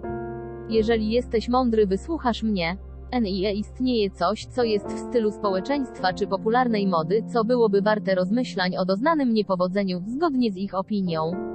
Cokolwiek wybierasz, obojętne czym to jest, wybierasz to tylko dlatego, że to cię uszczęśliwia. Będziesz szczęściarzem, cokolwiek wybierzesz. Nieważne czym to jest, czy zechcesz być królem na tronie, czy pracującym na roli. Jeśli król nie jest szczęśliwy będąc królem, wówczas on nigdy nie będzie dobrym królem. A jeśli rolnik pracujący w polu jest szczęśliwy, nigdy nie sadzaj go na tronie, bo jego serce pozostanie na roli. Czy rozumiesz? Nigdy nie patrz na coś jak na ewentualne niepowodzenie przed zabraniem się do tego. Patrz na to raczej jak na ewentualne szczęście. Zastanawiam się, istoto, czy gdybym wysłał cię na bezludzie, z kawałkiem sera i odrobiną wina, w sam środek tego bezludnego miejsca otoczonego równiną Sharon, z górami w oddali podtrzymującymi niebiosa, wiedziałbyś jak przeżyć nie tracąc orientacji w jakim kierunku pójść? Pewnego dnia przekonamy się, niech się tak stanie, kiedy ktoś zdaje sobie sprawę z tego, że robiąc coś czymkolwiek to jest, popełnia błąd? Kiedy to sobie uświadamia? Czy kiedy robiłeś te wszystkie rzeczy, za które dziś czujesz się winny, czułeś, że popełniasz błąd, czy cierpiałeś popełniając je? Więc jak możesz te uczynki nazwać błędem? One zwą się niewinnością, istoto, one również zwą się edukacją. Czy rozumiesz? A więc to, co skłania ludzi do twierdzenia, że wszystko co zrobili było błędem, oznacza, że kiedyś nauczyli się jednej lekcji, a potem nauczyli się innej, która przeciwstawiała się pierwszej lub była lepsza czy milsza. Poczucie winy oznacza, że ty tylko pragnąłeś kiedyś dowiedzieć się tego, co wiesz teraz. Ale czy można to nazwać błędem? Życie, w każdej chwili, jest rozwojem ducha, jest postępem. Mistrzu, nigdy nie popełniłeś błędu. Nigdy. Za co miałbyś czuć się winny? Czy za to, czego nie wiedziałeś, gdy robiłeś różne rzeczy? Mistrzu, ty dowiedziałeś się wszystkiego, czego miałeś się dowiedzieć, kiedy uczestniczyłeś w nich, w przeciwnym razie nie brałbyś w nich udziału. Twe błędy, istoto, były tym, co bardzo słusznie zwie się kroczeniem ku królestwu krok po kroku. Wiesz bardzo dobrze, że to co wiesz teraz mogłeś osiągnąć tylko przez zrobienie tych kroków. Tak więc błędy, jak je nazywasz, są wartościowymi lekcjami, które procentują mądrością, są wielkimi skarbami zdobytymi w tym i w każdym innym życiu. Nie czuj się winny za uczenie się. Nigdy nie czuj się winny za edukację, ona zwie się oświeceniem. Musisz zrozumieć, że zrobiłeś to, co czułeś potrzebę zrobić, że to wszystko było nieodzowne. Każdy. Twój wybór był dobry. Każdy. A więc dlaczego niepokoisz się o przyszłość? Mistrzu, będziesz żył jutro i, naprawdę, w błogosławionych dniach, które nadejdą. A tym, co zauważysz w tych dniach, istoto, będzie to, że ty nauczyłeś się o wiele więcej niż wiesz dzisiaj. A mimo to dziś nie jest omyłką, istoto. Ono doprowadzi cię do jutra. Rozdział 12b. Gwiazdka Deziet pięknem, którym jesteś piękno jest niewyrażalne. Jego produkty uboczne często brane są za rzeczywistość. Jednak to, co powoduje, że kwiat rozkwita, jest o wiele wspanialsze niż sa roślina. Wiedz, że już jesteś doskonały, kim jesteś. Rodzi się podejrzenie, czy wszystko, co jest zgromadzone na tym cudownym miejscu, jest prawdziwą wartością. Budzi się podejrzenie, czy wszystko, co jest zgromadzone tutaj, jest Bogiem. Ach, podejrzenia, oczywiście. Kim jesteś ty, któremu faktycznie służę, którego uczę, którego kocham? Jesteś powstałym z umysłu Boga odbiorcą błogosławionej myśli, zaiste jesteś stworzony z masy Ojca. Zaczynasz, w swój niezwykły sposób, wierzyć w możliwość tego, co jest prawdą, że to, czym jesteś, jest wspaniałe w swej genezie. W tej godzinie, w tym cudownym dniu zwanym nadzieją, my zaczniemy uczyć się nieco o tym, że wszyscy powinni być świadomi swego procesu stawania się tym, w stosunku do czego mają wątpliwości, czy jest prawdą, a co zwie się doskonałością. Wszyscy chcą być doskonali, ale czym jest to, w czym chcą być doskonali? Czym jest obraz, który daje im wyobrażenie doskonałości, aby ich ideał mógł stać się tym wyobrażeniem? Ach, gdzież on jest? No, zobaczmy. Doskonałość jest pewnym stanem współistnienia, który zachowuje równowagę w swej całości, który utrzymuje się i jest tym wszystkim, co w jego ramach może być realizowane.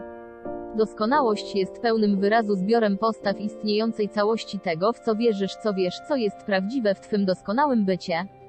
Doskonałe wyrażanie siebie nie jest wyrażaniem siebie zgodnym z wyobrażeniem kogoś innego. Doskonałe wyrażanie siebie oznacza wyobrażanie siebie zgodne ze swym własnym wyobrażeniem. Jeśli wszelka świadomość i zbiorcza myśl jest różna w każdej unikatowej, zindywidualizowanej istocie, a tak jest, wobec tego jak możesz wyrażać jednakową doskonałość, kiedy ktoś inny będzie wyrażał całkowicie odmienną doskonałość? A więc kogo będziesz naśladował? Kto będzie twym ideałem? Do kogo się upodobnisz? Jeśli spróbujesz być doskonałością dla jednego, będziesz niedoskonałością dla drugiego. A więc czym jest twa doskonałość? Czym jest twoja doskonałość? Ona, tak naprawdę, jest byciem sobą. Chcąc być doskonałym, musisz wrócić do siebie. Co ty nazywasz doskonałością? Jak rozpoznasz ją, gdy przyjdzie? Czy to nastąpi pewnego wspaniałego ranka, kiedy rozbłyśniesz jaśniejąc dla świata i wszyscy będą patrzeć na ciebie z lękiem i mówić, że jesteś cudowny i piękny i nie wiem co tam jeszcze?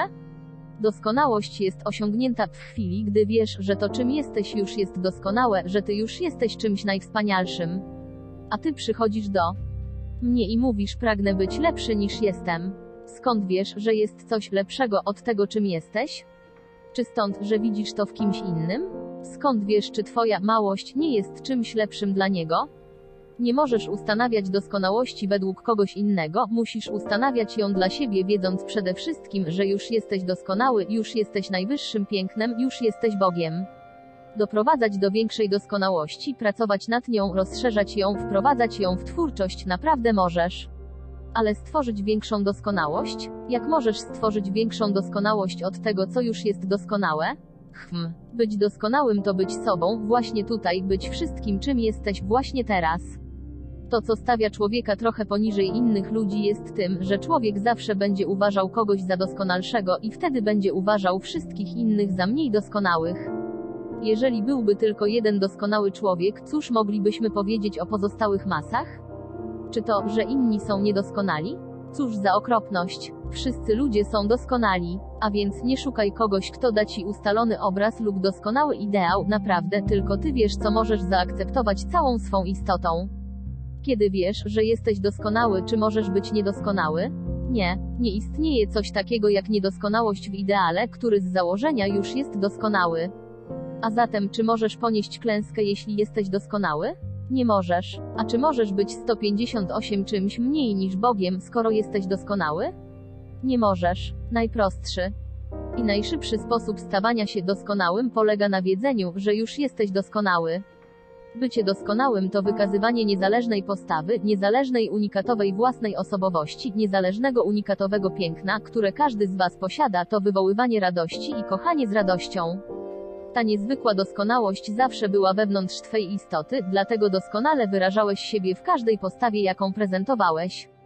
Kiedy świadomość liczącej się całości tych mas ludzkich na tym planie dojdzie do zdumiewającego stwierdzenia, że rzeczywiście istnieje całkowita prawda i rzeczywiście istnieje całkowita doskonałość, że wszyscy ludzie są doskonali w swej sferze, są doskonali w swej całości, są doskonali w swej postawie, są doskonali w swym pięknie, wtedy pewność człowieka, podkreślenie i podkreślenie J, podkreślenie ego, ustabilizowana wartość pogłębią się. Bowiem już nikt nie będzie czuł się czymś mniej wartościowym od innych, wszyscy osiągną szczyt w swym istnieniu, używając po prostu swej twórczości do doskonałego wyrażania siebie w harmonii i radości.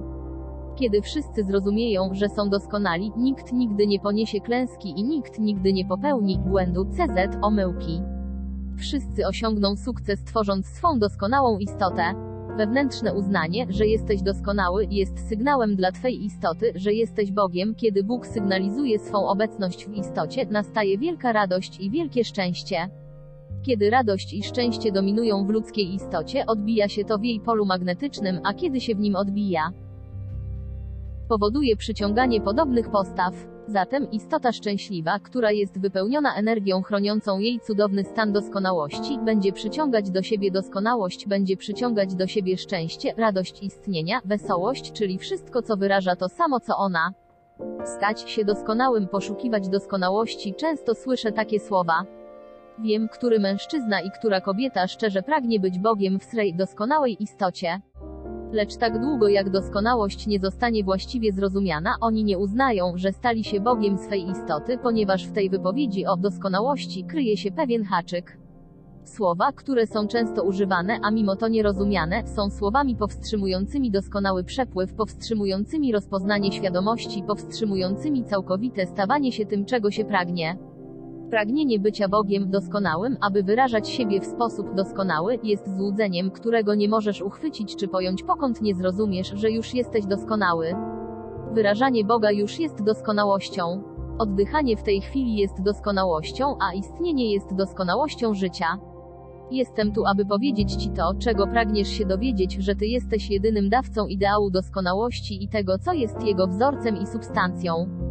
Tylko ty znasz wielkość swego własnego ideału, a kiedy jesteś wewnętrznie przekonany o jego wielkości, wtedy ta wielkość już jest osiągnięta, bowiem kiedy ktoś o czymś wie, oznacza to, że on już Tego doświadczył. I to jest prawda. Czymkolwiek jest to, czego poszukujesz, a co nazywasz swą doskonałością, nie chciej być tym w oczach innego, bo ktoś inny może znać tylko swą własną doskonałość, więc nie może znać twojej.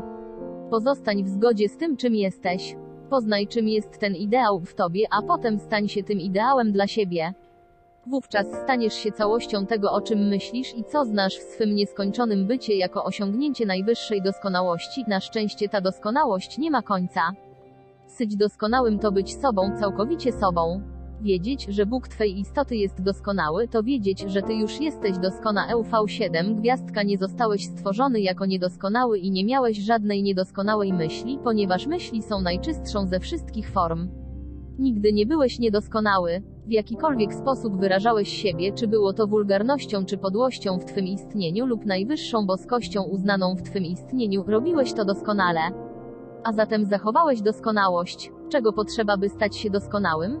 Trzeba jedynie wiedzieć, że doskonałość już jest w tobie, bo ona jest tam od zawsze. Ty już jesteś doskonały. Uczynienie siebie wspanialszym to jedynie otwarcie swej doskonałości na większą świadomość, na większą mądrość, aby doskonałe poznanie mogło zwiększyć się w twej istocie dzięki doświadczaniu, dzięki nauce. Na tym planie przez długi czas uczono ludzi, że nie ma czegoś takiego jak doskonały człowiek. Oczywiście, ten, który to napisał 160 był niedoskonałym człowiekiem. On chciał, by świat był podobny do niego, wtedy on nie czułby się tak samotny. To jest czyjaś gwiazdka niezgodnym z prawdą. Wszystko jest doskonałe, wszyscy ludzie są doskonali.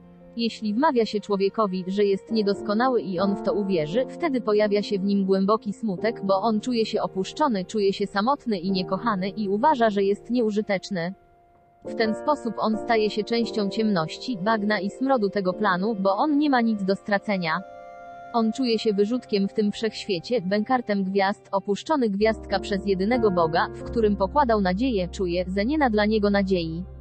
Jakże okrutna była dusza człowieka dla swego ukochanego brata, że mogła postawić go jako niewolnika poniżej wszystkiego i wszystkich, odbierając mu jego boskość, jego prawo do istnienia, jego piękno i, niestety, jego pojęcie doskonałości. Jeśli człowiek rozumie, że już jest doskonały, wtedy nie czuje się zagubiony i z góry skazany, nie czuje się opuszczony, nie czuje się wyrzutkiem ani bękartem. Wówczas czuje swą rację bytu i ta jego racja bytu będzie usuwała zło z jego duszy, zmieniając je w radość. A więc człowiek skromny będzie stawał się człowiekiem Bogiem, tym wspaniałym dawcą i miłośnikiem wszelkiego życia, gdyż taki sposób bycia jest dla niego czymś naturalnym. Wiedz, że jesteś wspaniały, że jesteś doskonały. Kochaj to, czym jesteś i skieruj się ku wyższej świadomości. Zabierz ze sobą swą doskonałość gdziekolwiek jesteś i wiedz, że doskonałość twego istnienia zapewnia twej istocie światło ognia zwane Bogie gwiazdka twej istoty. Wiedz, że cokolwiek zrobisz, nigdy już nie będziesz zagubiony, że uczestniczysz w kontinuum wszystkiego, co istnieje i że jesteś twórcą wszystkiego, co zawiera to kontinuum. Pewnego dnia ta doskonałość zaprowadzi cię do gwiazd, gdzie będziesz mógł budować swe gniazda, swe pałace i swe wiekuiste siedziby. Dla ciebie, który wiesz, że jesteś doskonały, w nagromadzonej doskonałości nie istnieje coś, co powstrzymywałoby twój rozwój w każdym wybranym przez ciebie kierunku. Niech się tak stanie. Nie istnieje coś takiego jak doskonałość. Doskonałość jest pewnym nieosiągalnym aspektem, który właściwie nie istnieje. Zrozum, istoto, jedyną rzeczą, która niszczy bardziej niż wojna, są ideały. Ideał, jaki społeczeństwo wymusza na sobie, jest największym niszczycielem. Nie twórz ideału, o którym myślisz, że musisz nim być, bo to, o czym myślisz, że musisz tym być, zawsze będzie czymś bardzo odległym od tego, czym ty naprawdę jesteś. Zamiast tego, pozwól sobie po prostu być, a cokolwiek czujesz i wyobrażasz sobie w swej istocie, jest tym, czym jesteś. Kiedy dasz sobie spokój, kiedy pozwolisz sobie rozkwitać i przestaniesz krytykować siebie, kiedy przestaniesz walczyć o bardzo błahe ideały, osiągniesz najwyższy spokój, bowiem w każdej nie istnieje coś takiego jak doskonałość. Doskonałość jest pewnym nieosiągalnym aspektem, który właściwie nie istnieje. Zrozum, istoto, jedyną rzeczą, która niszczy bardziej niż wojna, są ideały. Ideał, jaki społeczeństwo wymusza na sobie, jest największym niszczycielem. Nie twórz ideału, o którym myślisz, że musisz nim być, bo to, o czym myślisz, że musisz tym być, zawsze będzie czymś bardzo odległym od tego, czym ty naprawdę jesteś. Zamiast tego, pozwól sobie po prostu być, a cokolwiek czujesz i wyobrażasz sobie w swej istocie, jest tym, czym jesteś. Kiedy dasz sobie spokój, kiedy pozwolisz sobie rozkwitać i przestaniesz krytykować siebie, kiedy przestaniesz walczyć o bardzo błahe ideały, osiągniesz najwyższy spokój, bowiem w każdej chwili ty jesteś ideałem tego, czym jesteś i w każdej chwili zyskujesz na tym. Po prostu bądź pięknym mistrzem, jakim jesteś i pozwól sobie na wybuchy śmiechu. Pozbądź się tego, co wywołuje w tobie szorstkość. Jeśli jest coś w twym otoczeniu, co przywodzi ci na myśl jakiś napastliwy ideał, którym przypuszczalnie jesteś i masz trudności będąc nim, pozbądź się go. On nie jest wart twego życia. Ojciec oczekuje, że ty będziesz jedynie sobą, ponieważ twe unikatowe piękno zwiększa zasadniczą całość tego, czym on jest. Nie krytykuj już więcej innych i nie krytykuj siebie. Pozwól innym żyć tak, jak chcą, oni mają do tego prawo. Kochaj siebie na tyle mocno, by pozwolić sobie żyć tak, jak chcesz, to jest czymś bardzo ważnym, bo wtedy, mistrzu, pozwalasz, by cały świat zachował spokój i zapanowała w twym życiu harmonia. Nie istnieje coś takiego jak doskonałość. Jedynym ideałem jest ideał widziany w sobie w tym momencie. W chwili ty jesteś ideałem tego, czym jesteś. I w każdej chwili zyskujesz na tym. Po prostu bądź pięknym mistrzem, jakim jesteś i pozwól sobie na wybuchy śmiechu. Pozbądź się tego, co wywołuje w tobie szorstkość. Jeśli jest coś w twym otoczeniu, co przywodzi ci na myśl jakiś napastliwy ideał, którym przypuszczalnie jesteś i masz trudności będąc nim, pozbądź się go. On nie jest wart twego życia. Ojciec oczekuje, że ty będziesz jedynie sobą, ponieważ twe unikatowe piękno zwiększa zasadniczą całość tego, czym on jest.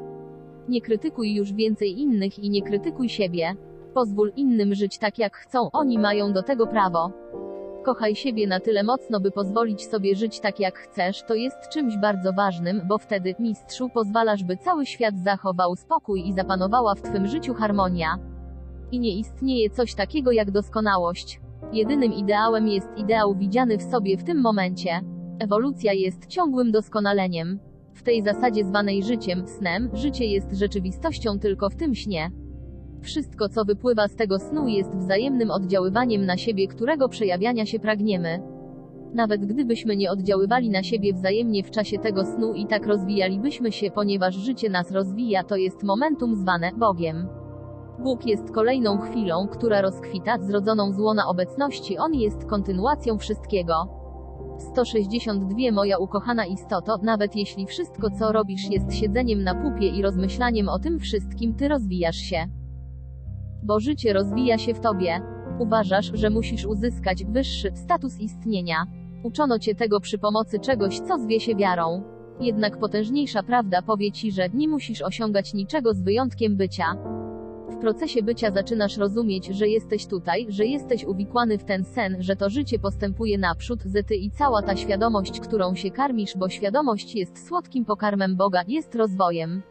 Uczy się ludzi, że są nędznymi stworzeniami, że mają kilka jaźni, niższą jaźń, wyższą jaźń i średnią jaźń. To jest podział, to jest rozdwojenie, które rozbija dom, aby łatwiej go zdobyć. Istnieje tylko jedna jaźń. Jeżeli jaźń zechce być niższą jaźnią, będzie nią, jeżeli jaźń zechce być wyższą jaźnią, będzie nią. Jednak tym, czym ona chce być, jest wspanialsza jaźń, jestestwo. Nie musisz być większy czy wyższy. Ty tylko masz pozwolić sobie być tym, czym jesteś i wiedzieć, że wszystko, czym jesteś, jest tobą, że gdy ty siedzisz tutaj w tej chwili, w tej rozwijającej się chwili, żywisz się świadomością, która jest rezultatem życia i że ty stajesz się. Ci, którzy walczą, by stać się czymś innym niż są, nigdy się tym nie staną, ponieważ oni stają się czymś, co pozostaje na zewnątrz ich istoty. Czy myślisz, że musisz stać się czymś innym, stać się czymś większym niż to, czym jesteś? Nie ma czegoś, co byłoby większe od tego, czym jesteś, oto jak to wygląda. Bóg jest. Ty, piękna istoto, jesteś. Nie istnieje dla ciebie religia, nie istnieje dla ciebie prawo, dla ciebie istnieje tylko jest. Królestwo niebios, ten Bóg, ta cudowna jaźń, którą pragniesz rozwijać w sobie, będzie rozkwitać jak wielki i cudowny kwiat, gdy usuniesz WSZT, LK i 8 ozdobne obicia i złudzenia, czyli tę grubą warstwę złudzeń, która go okrywa i zasłania. Poznać Ojca to poznać siebie, usunąć każde ograniczenie, każde dogmatyczne prawo, odrzucić wszelkie religijne obwieszczenia i po prostu spojrzeć na to, co pozostanie. Jeśli odrzucisz to wszystko, odkryjesz nieograniczoną jaźń. Jednak odkryjesz ją tylko wtedy, mistrzu, kiedy zrozumiesz, że nie jesteś dwoisty, lecz jesteś całością i że twe życie nie jest walką, ale przyzwoleniem. Nigdy nie walcz, aby być czymś. Bądź sobą, wtedy Y od na JG Boga. Jesteś kwiatea we wspaniałym ogrodzie jestem Ramfa oświecony, naprawdę, służę Chrystusowi zrodzonemu ze źródła, stworzonemu przez źródło po to, by wielki Stwórca mógł być źródłem przepływającym przez powołanego do życia Chrystusa, Boga człowieka, zindywidualizowaną istotę.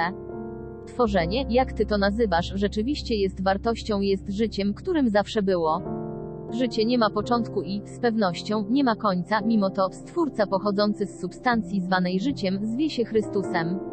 Chrystus jest Bogiem, przyjmuje na siebie wartość zbiorowo wydalanej energii, aby tworzyć formy przez zespalanie jej w to, co nazywa się materią, lub to, co ty nazywasz rzeczywistością.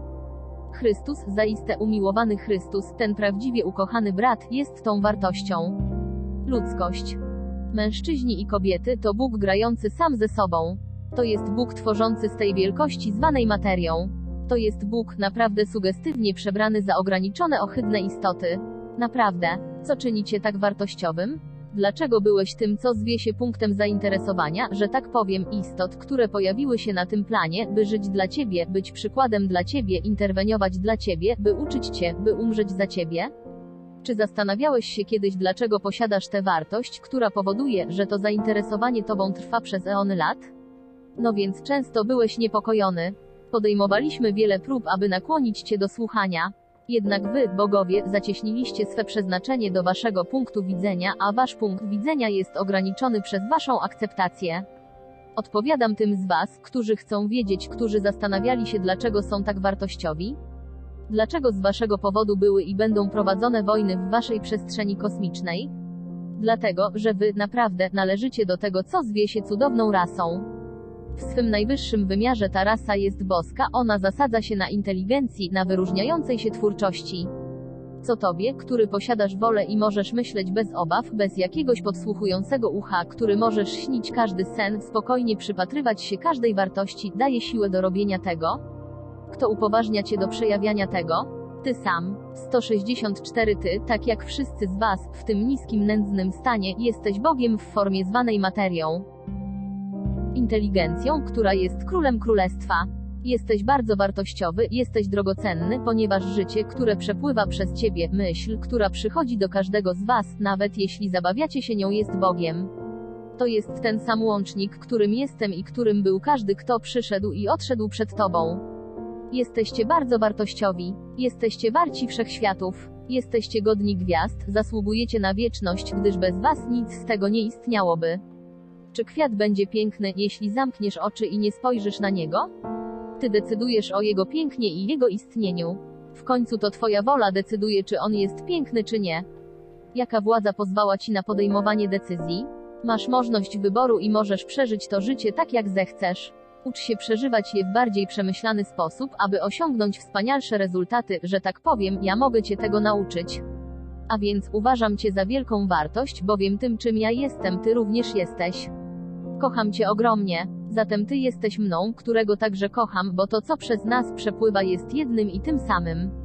Ta nauka nie idzie w parze ze zwolennikami. Nie chcę, abyście byli jej zwolennikami. Oczywiście to jest pewne doświadczenie, ale ono prowadzi jedynie do doświadczania bycia zwolennikiem, a nie mistrzem. Ta nauka, nie chcę byś nazywał ją religią, nie zawiera praw. Religia zasypuje cię gradem praw, jest dogmatyczna i bardzo osądzająca. A jeśli coś przysłania dobroć, piękno, serdeczność, przebaczanie, miłość Boga, to jest to religia.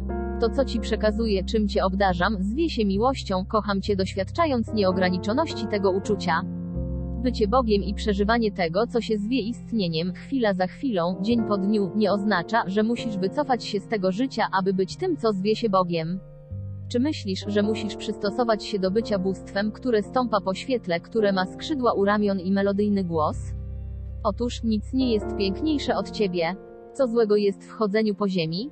Mało tego, a w ubieraniu się w zwykły sposób? Ty masz skrzydlate myśli, a to jest czymś o wiele lepszym od skrzydlatych ramion. Przeżywanie każdego dnia nie oznacza, że musisz być czymś innym od tego, czym już jesteś. Chcesz być szczęśliwy, ojciec to rozumie, kiedy pozostawia cię samemu sobie w twym rozwoju, dając ci pokarm, abyś wyżywił swe myśli, wprowadził je w życie i pozwolił im istnieć. Miłość Boga jest największą miłością. On kocha największą nieograniczoną miłością, która jest wolna od praw. Ty po prostu jesteś kim jesteś, tylko nie pozwalasz sobie nim być. Czy wiesz, dlaczego jesteście neurotykami, dlaczego naprawdę jesteście zasypywani chorobami? Dlatego, że w każdym waszym życiu uczono was być czymś innym niż jesteście. Nie ma w was niczego złego, jeśli by było, w takim przypadku Bóg niewątpliwie musiałby stworzyć coś wielce wadliwego, a ja zapewniam cię, ukochany mistrzu, że on tego nie zrobił. Co złego jest w byciu sobą? Nic. Każdy z was zwiększa zalety twórczego uwarunkowania. Gdyby ustanowiono jednego Boga, który miałby wybrać drogę jedną dla wszystkich, zwaną uwarunkowaniem, każdy z was byłby zgubiony, ponieważ nie możecie wszyscy iść tą samą drogą. Gdyby wszyscy mieli iść tą samą drogą, w jaki sposób wykorzystalibyście to, co powoduje, że jesteście tak odmienni, wyglądacie odmiennie, myślicie odmiennie, odczuwacie odmiennie? Jesteś kwiatem we wspaniałym ogrodzie. Twe nasienie zapładnia i tworzy nowe kwiaty, które są piękne i bardzo bujne w swym głębokim odcieniu. Ty, zaiste, jesteś wartościowy, po prostu będąc sobą. Dla ciebie stanie się nieograniczonym oznacza jedynie bycie sobą, naprawdę szczęśliwym i przeżywanie tego w każdej chwili. Bycie sobą to bycie prawdą, bycie ideałem to bycie dwoistością, która nie zna siebie, to utrata sił i przechodzenie przez ten plan w obłędzie. Zrozum, będąc sobą, w każdej chwili tworzysz tę świadomość i sam decydujesz, do jakiego stopnia ona jest dobra lub zła. Lecz gdy jesteś pozostawiony sam sobie i możesz rozkwitać kimkolwiek jesteś, świadomość staje się wszechmocnym Bogiem. Tak właśnie jest. No więc, nie przyszedłem, aby cię zbałamucić, zniewolić czy 166 oczarować, przyszedłem, by cię uwolnić i powiedzieć ci, że dobrze jest, jak to się mówi, być wspaniałą istotą, którą jesteś. Jeśli chcesz dowiedzieć się, jak być wspanialszym sobą, jak być geniuszem, który oddaje się tylko wzniosłym myślom, to jest to proste, nie próbuj być kimś innym, myśleć jak ktoś inny, wyglądać jak ktoś inny. Bądź sobą. Wtedy wszystkie bloki, jak ty je nazywasz w swym rozumowaniu, mogą zostać usunięte, aby napływająca myśl mogła swobodnie wejść w ścisły związek ze świadomością. Moi piękni bracia, bez was Bóg byłby niczyja, to jest okropne stwierdzenie, ale ono jest prawdą. Wy dokonaliście stworzenia, tak więc wasze istnienie jest bardzo ważne. Abyście mogli przetrwać jako rasa istot w tej formie, musicie wiedzieć o swej własnej niezależności i wartości, tak samo jak o niezależności i wartości wszystkich innych. Uświadomienie sobie tego jest dla was bardzo ważne. Bóg, boskie źródło, to cudowne życie, jest wszystkim, co cię otacza. Dyn niezachwianie pragnie być tobą i szczęściem w twym życiu, cokolwiek szczęście dla ciebie oznacza. Dla każdego ono będzie oznaczać coś innego, bo nikt nie wynalazł szczęścia.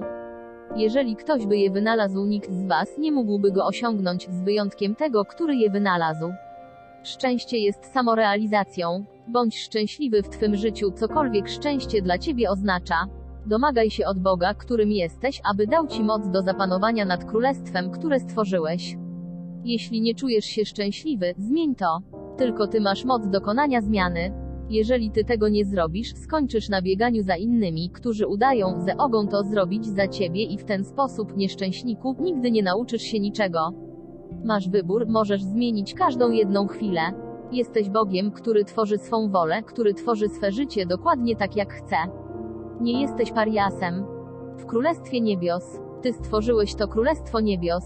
Jesteś kimś wartościowym, gdyż to, co stworzyłeś dziś, będzie ogromnie przybierać na sile w nadchodzącym jutrze. Musicie zrozumieć, że znajdujecie się tam, gdzie jesteście, bo pragniecie tam być. Pragnienie, istoto, jest równoznaczne ze szczęściem. Zapomnieliście, kim jesteście i nie ufacie ani nie cenic i emoc Y, która jeste w was, a przed eci eszmosz eci etos mi enicie wietnej chwe ili. Usiu ajat omi eni esob i eteko, że jesteś Bog i jem pomoże ci zrozumieć, że sam stworzyłeś swe położenie i że tylko ty, naprawdę, możesz spowodować swe dojście do równowagi. Jestem tutaj, aby nauczyć cię, mówiąc bez ogródek, biegłego osiągania tego. Ja, Ramfa, oświecony, osiągnąłem oświecenie tylko dzięki życiu. Żyłem podobnie jak ty i naprawdę poszukiwałem wiedzy, bo byłem ciemnym człowiekiem. Wiedza przyniosła mi odpowiedzi, rozszerzyła świadomość, wywołała współczucie i Bóg ukazał się wewnątrz istoty. To, czego się nauczyłem i czego dokonałem, może osiągnąć każdy z was. Jednak nikt nie może uczynić cię Bogiem. Nikt nie może spowodować twego wznoszenia się i twej świętości. Tylko ty możesz tego dokonać. Ty jesteś źródłem, które pozwala, by to się stało. Ja, a nie ktoś inny, potrafię pomóc ci, pokąd nie zaakceptujesz swej wielkości, swej wartości i nie zrozumiesz, że jesteś kochany i ceniony. I tylko wtedy, kiedy zechcesz zrozumieć, że przez te nauki możesz stać się nieograniczony, powrócić do źródła ubóstwienia, nieśmiertelności, możesz nim być. Zaiste, nadal będę Cię uczył. I stopniowo, słuchając i odczuwając, będziesz uczył się naprawdę coraz więcej i więcej. I być może dzięki temu odkryjesz, że zaczynasz być pewną rzeczywistością i przestanie Cię niepokoić moja rzeczywistość. Gdzie znajdziesz chwałę Boga, jeśli nie w pięknie, którym jesteś? Jestem Ramfa oświecony, naprawdę służę temu, który zwie się najwyższą przyczyną, temu, który zwie się boską esencją, temu, który zwie się boską myślą, temu, który zwie się zasadą Matki Ojca, temu, który zwie się Bogiem, zaiste, samowyrażającym się i wszechmogącym. Jestem Ramfa oświecony, naprawdę służę temu, który zwie się Chrystusem, człowiekiem ukazującym piękno swego istnienia w tym, co zwie się ludzką boskością, człowiekiem, który występuje jako Bóg, Stwórca nad stwórkami. Chrystus, właściwie kim On jest? On nie jest tym, którego niektórzy zwą samotnym Mesjaszem przybywającym z daleka, lecz tym, którego zwą zmartwychwstałym Chrystusem, ucieleśnionym Bogiem, że tak powiem, w tym, który zwie się Tobą, mój ukochany bracie. Co jest tym, co nazywasz Twą odpowiedzialnością za bycie Bogiem, czy Chrystus? Dalej, jaką masz mieć postawę, abyś mógł stać 168 się tym, czym od tak dawna jesteś? Twoim obowiązkiem, że tak powiem, jest bycie jedynie tą wspaniałą istotą zwaną Tobą i niczym więcej. Obserwowałem wielu z Was w Waszych snach i w Waszych wyobrażeniach, w tym co zwie się Waszym powszednim życiem, wielu z Was rozgrywa gry z wielką szkodą dla siebie, a cała bieda tkwi w tym, że Wy naśladujecie wszystkich z wyjątkiem siebie. Co złego jest w Was? Czy myślicie, że musicie być Mesjaszem, którego nawet nie znacie? Naprawdę, czy myślicie, że istniejecie, aby stworzyć tego, który zwie się Bogiem i uczynić go tak potężnym, że on pozostanie poza zasięgiem zamieszkiwanego przez Was królestwa, a nawet Waszego istnienia?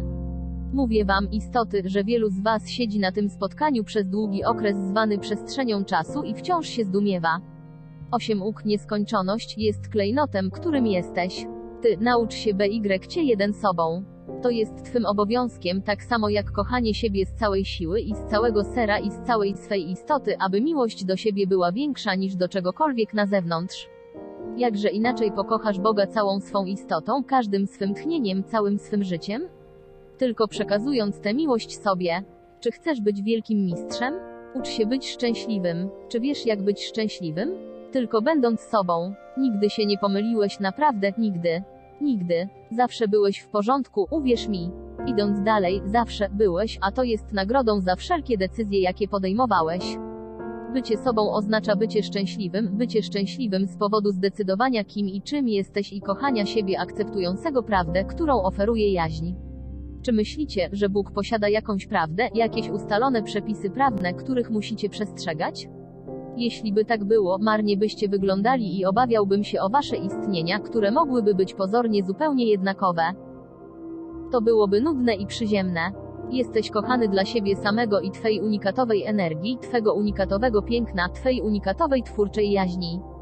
Zaiste, cóż jest lepszego od bycia takim? Wiedz, że ja w swym życiu nie miałem żadnego wzorca do naśladowania z wyjątkiem gwiazd, drzew, wiejącego wiatru, który płatał figle i wiał gdzie chciał, poranków, nocy, słońca, księżyca i kurzu.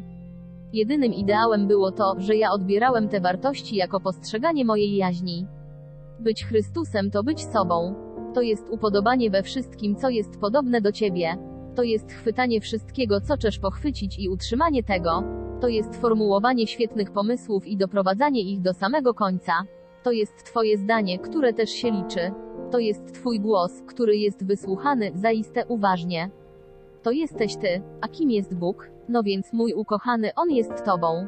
To nie Ty jesteś Nim, bo czym Ty jesteś? Ty jesteś sobą. Twórz. Zaznaj przyjemności tworzenia. Wypowiadaj swą prawdę i kochaj ja za sposób, w jaki ona brzmi. Spójrz w lustro, zapragnij i odnajdź piękno w każdym miejscu, na które popatrzysz, bo gdzież indziej jest chwała Boga, jeśli nie w pięknie, jakim jesteś. Nie bądź jak inni, bądź takim, jaki jesteś naprawdę. Jesteś Bogiem i Twe decyzje mają wartość i znaczenie, gdyż one naprawdę pochodzą stąd, skąd pochodzi wszelka twórczość. Polecam Ci przypatrywanie się. Przypatrz się sobie i zwróć uwagę na swe światło i zacznij patrzeć do wewnątrz, zacznij zauważać piękno, które się tam znajduje. Zapewniam Cię, że nikt z Was nie znajdzie tam nikczemności ani zła, jedynie prawdziwe królestwo i prawdziwą czystość. Ty tylko masz patrzeć. Każdy, kto jest tutaj, wybrał przeżywanie być może najcięższych doświadczeń. Istnieje 7 niebios, czyli 7 percepcji świadomości. Ten plan jest pierwszy i zwie się planem demonstracji. Tutaj, swobodnie przemieszczający się duch jest uwięziony w ciasnych murach ciała i nie może, tak jak kiedyś, swobodnie latać. Tutaj duch musi walczyć z grubą warstwą świadomości, która jest bardzo osądzająca i potępiająca, ponieważ opiera się raczej na ocenie wyglądu niż esencji istoty. Wybrałeś wejście w to życie, istoto, w którym panuje to, co zwie się modą na pewien sposób bycia. Jeśli nie pasujesz do niego, zasługujesz na pogardę, nie jesteś kochany, ponieważ nie jesteś tym, co określa się mianem piękna. To piękno jest czymś zagadkowym, bowiem prawdziwego piękna nie można zobaczyć, ono musi być odczuć. 170 Wybrałeś przyjście tutaj, piękna istoto, i popadłeś w świadomość, która bardzo potępia wszystko z wyjątkiem swego własnego ideału. W imię tego ideału ona, świadomość, ujarzmia całą ludzkość, zmuszając ją do walki o stanie się nim tylko po to, by zmienić go, gdy spełni swe zadanie. Rozumiem, że przeżywanie tego jest dla wszystkich bardzo trudne, szczególnie teraz, w czasie gdy doskonałość ludzkiego ciała staje się coraz bliższa temu, do czego ono zostało przeznaczone. Jesteś wspaniałym przykładem istoty wyrzuconej poza nawias przez społeczeństwo. Jesteś wspaniałym przykładem istoty, niekochanej przez to społeczeństwo ze względu na twój wygląd. Jednak ja zapewniam cię, istoto, że posiadasz w sobie wewnętrzne piękno, które, gdy opuścisz ten plan, będzie twą chwałą. Twe światło jest fantastyczne, kolory stapiają się w nim, migocą i znów wyłaniają się w tak cudowny sposób, że nie jesteś w stanie wymyślić takiego piękna, nie potrafisz wyobrazić sobie, jak będziesz wyglądał, gdy opuścisz ten plan.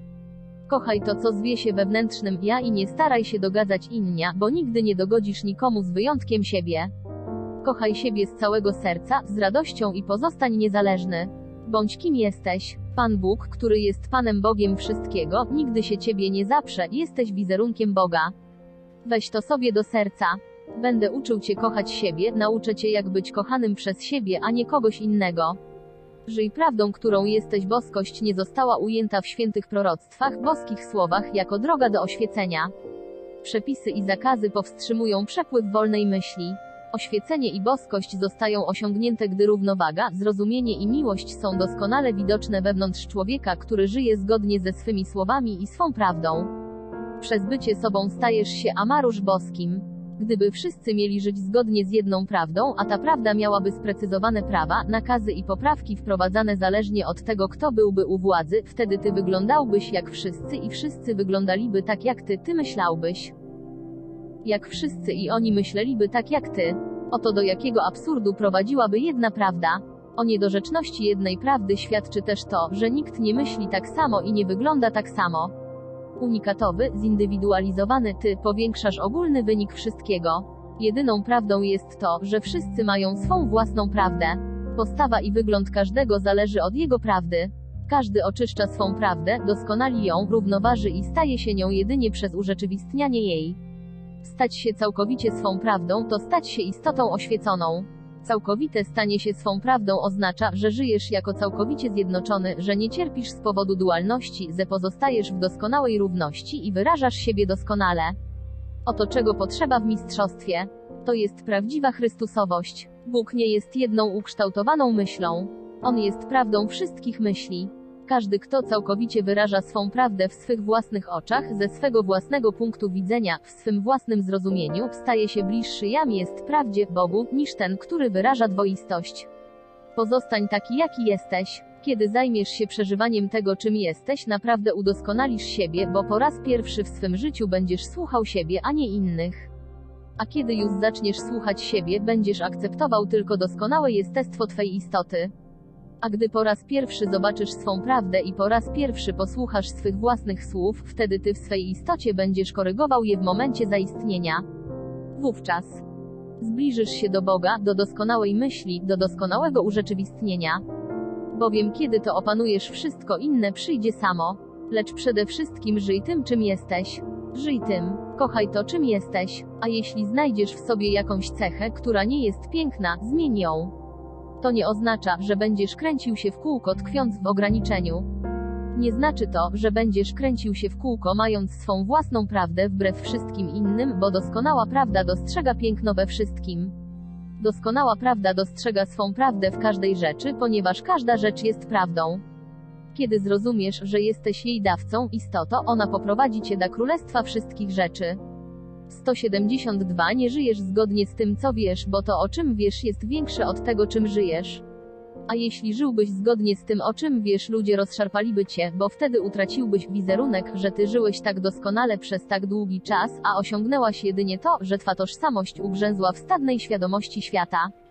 W tym wszystkim zdumiewające jest to, że ty, starzejąc się w pożałowania godny sposób, jakbyś to określił, ja nazywam to stawaniem się, możesz stracić swój wizerunek, który dla siebie wywalczyłeś, aby osiągnąć akceptację społeczeństwa, które uważa piękno za ostateczny cel, a złoto za doskonałą podporę systemu.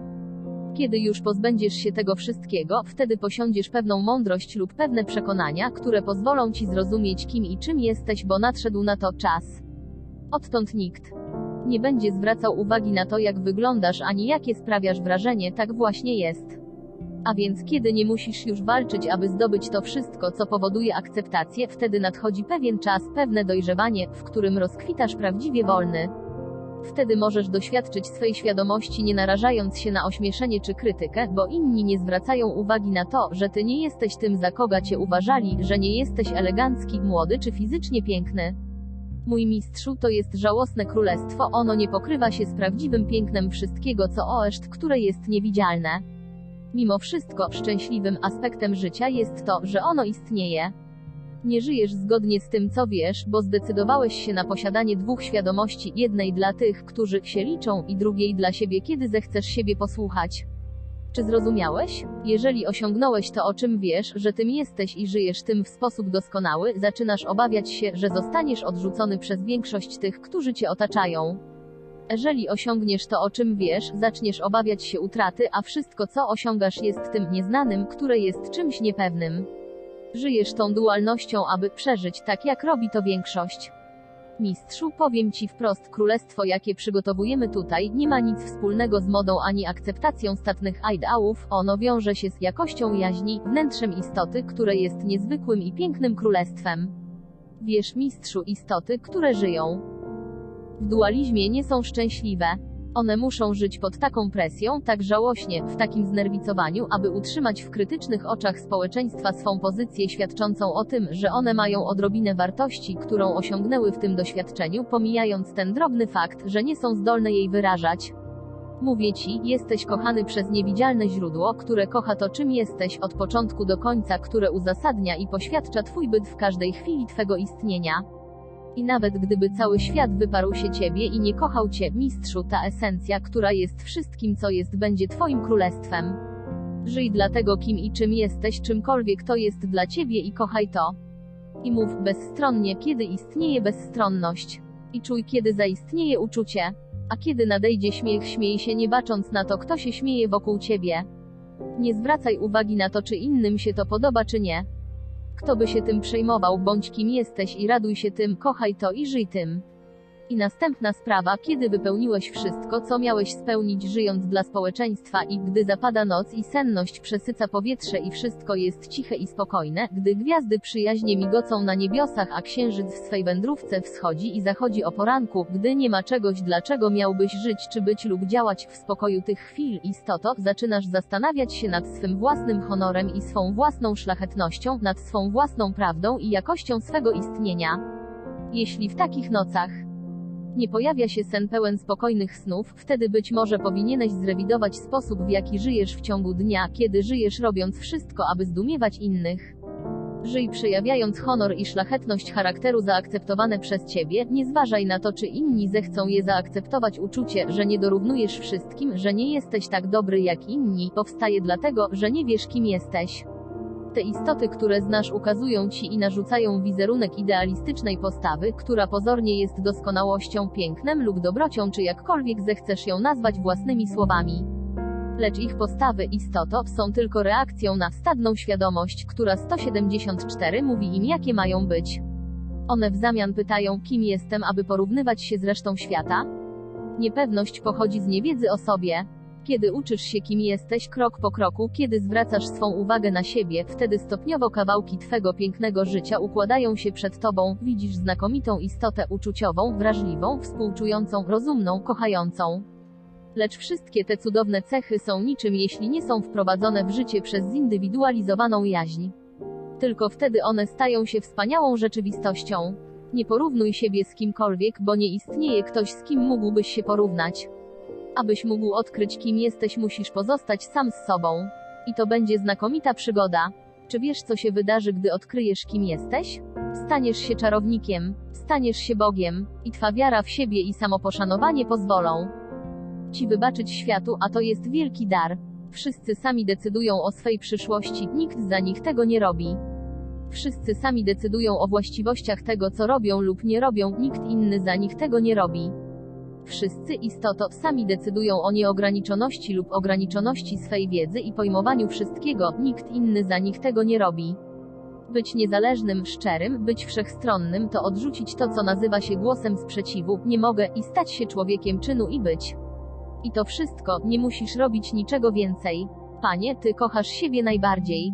Poza Tobą nie ma kogoś na tym planie, kto istniał lub zaistnieje, kto mógłby kochać Cię tak, jak powinieneś być kochany. Ty w Tobie przeżyłeś eony lat, 10,5 miliona lat tego, co Ty nazywasz ludzkim doświadczaniem. Nie ma innej istoty o tak zdumiewającej strukturze, z wyjątkiem Ciebie samego, która przetrwałaby w Tobie wszystko, co przeżyłeś. Nigdy nie doznałeś niepowodzenia. Zawsze jesteś sobą, mówiąc dokładniej, Bogiem, zasadą, o której mówię. Nie licz na innych, oni zawiodą Cię, bo oni są zajęci głównie sobą.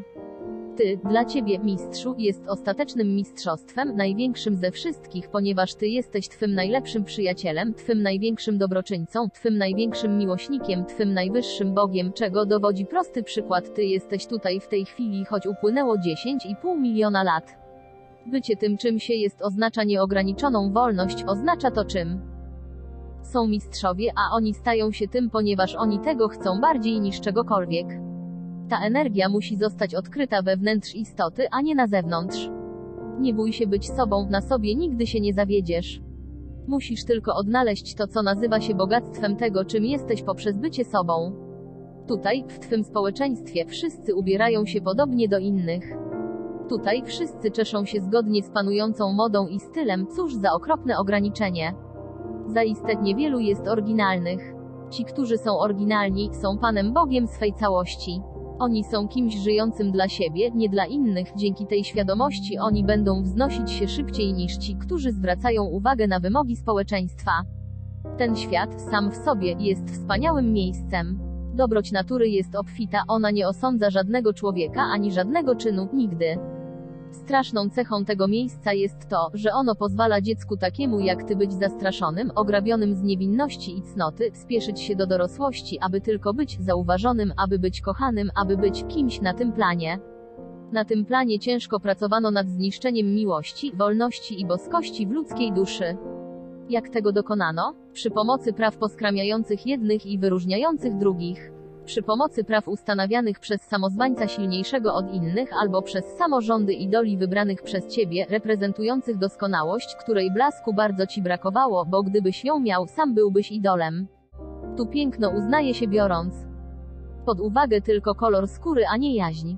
To jest ohydne. Poza tą świadomością, obfitość życia tutaj jest szmaragdem tego wszechświata. Przez ten plan, droga istoto, przetoczą się ważkie wiatry przemian, które już zostały wprawione w ruch, stając się częścią nadchodzącej ery.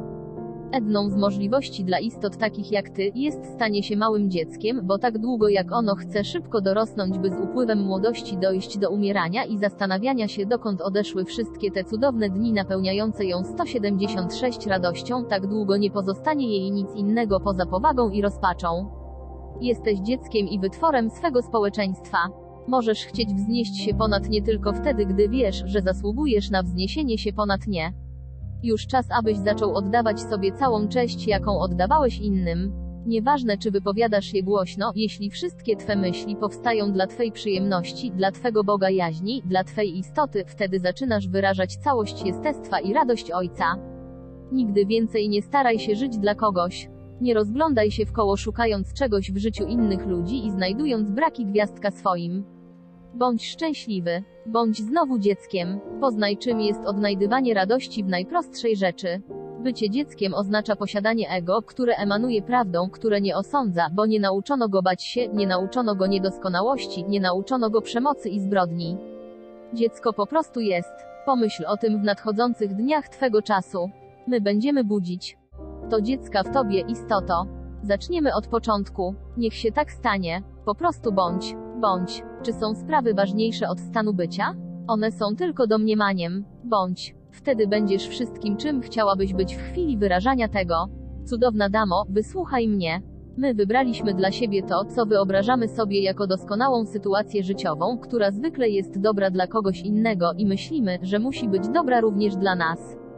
My wprowadzamy tę sytuację w życie, staramy się wejść w tę sytuację i sami mówimy sobie: ona nie pasuje do mnie, nie jest moją drogą. Ja mam własną drogę, idę własną drogą, jestem unikatowy, różnię się od innych. Pozwólcie mi być takim, jakim chcę być. W moim ostatecznym wyrażaniu siebie jestem Bogiem. I w ostatecznym urzeczywistnieniu stopniowo, skrupulatnie będę stawał się doskonały, jeśli mi na to pozwolicie. Chcę ci powiedzieć, że nauczam na podstawie tego, co wiem, tego, co poznałem, czym byłem i czym jestem. Znam prawdę, nie jakąś filozofię, która może być przydatna dla wszystkich ludzi, bez względu na sposób, w jaki sami zechcą ją zastosować. Ludzie nie chcą być tacy jak ja, bo będąc takimi jak ja utraciliby poczucie siebie samych. Oni chcą być tacy, jacy są. Człowiek gubi siebie, próbując żyć prawdą innych ludzi, żyjąc raczej ich życiem niż swoim. Bądź szczęśliwy. Kochaj Boga, którym jesteś, i błogosław Go. Odkryj bogactwo istniejące w Twej radości. Nigdy nie wyajeraj od się istnienia swej miłości czy swego szczęścia. I nigdy, nade wszystko, nie krytykuj tego, bo to jest jak wzięcie potężnego miecza i ciągłe przebijanie się nim na wylot. I w końcu uajerasz z nieopatrzonych ran.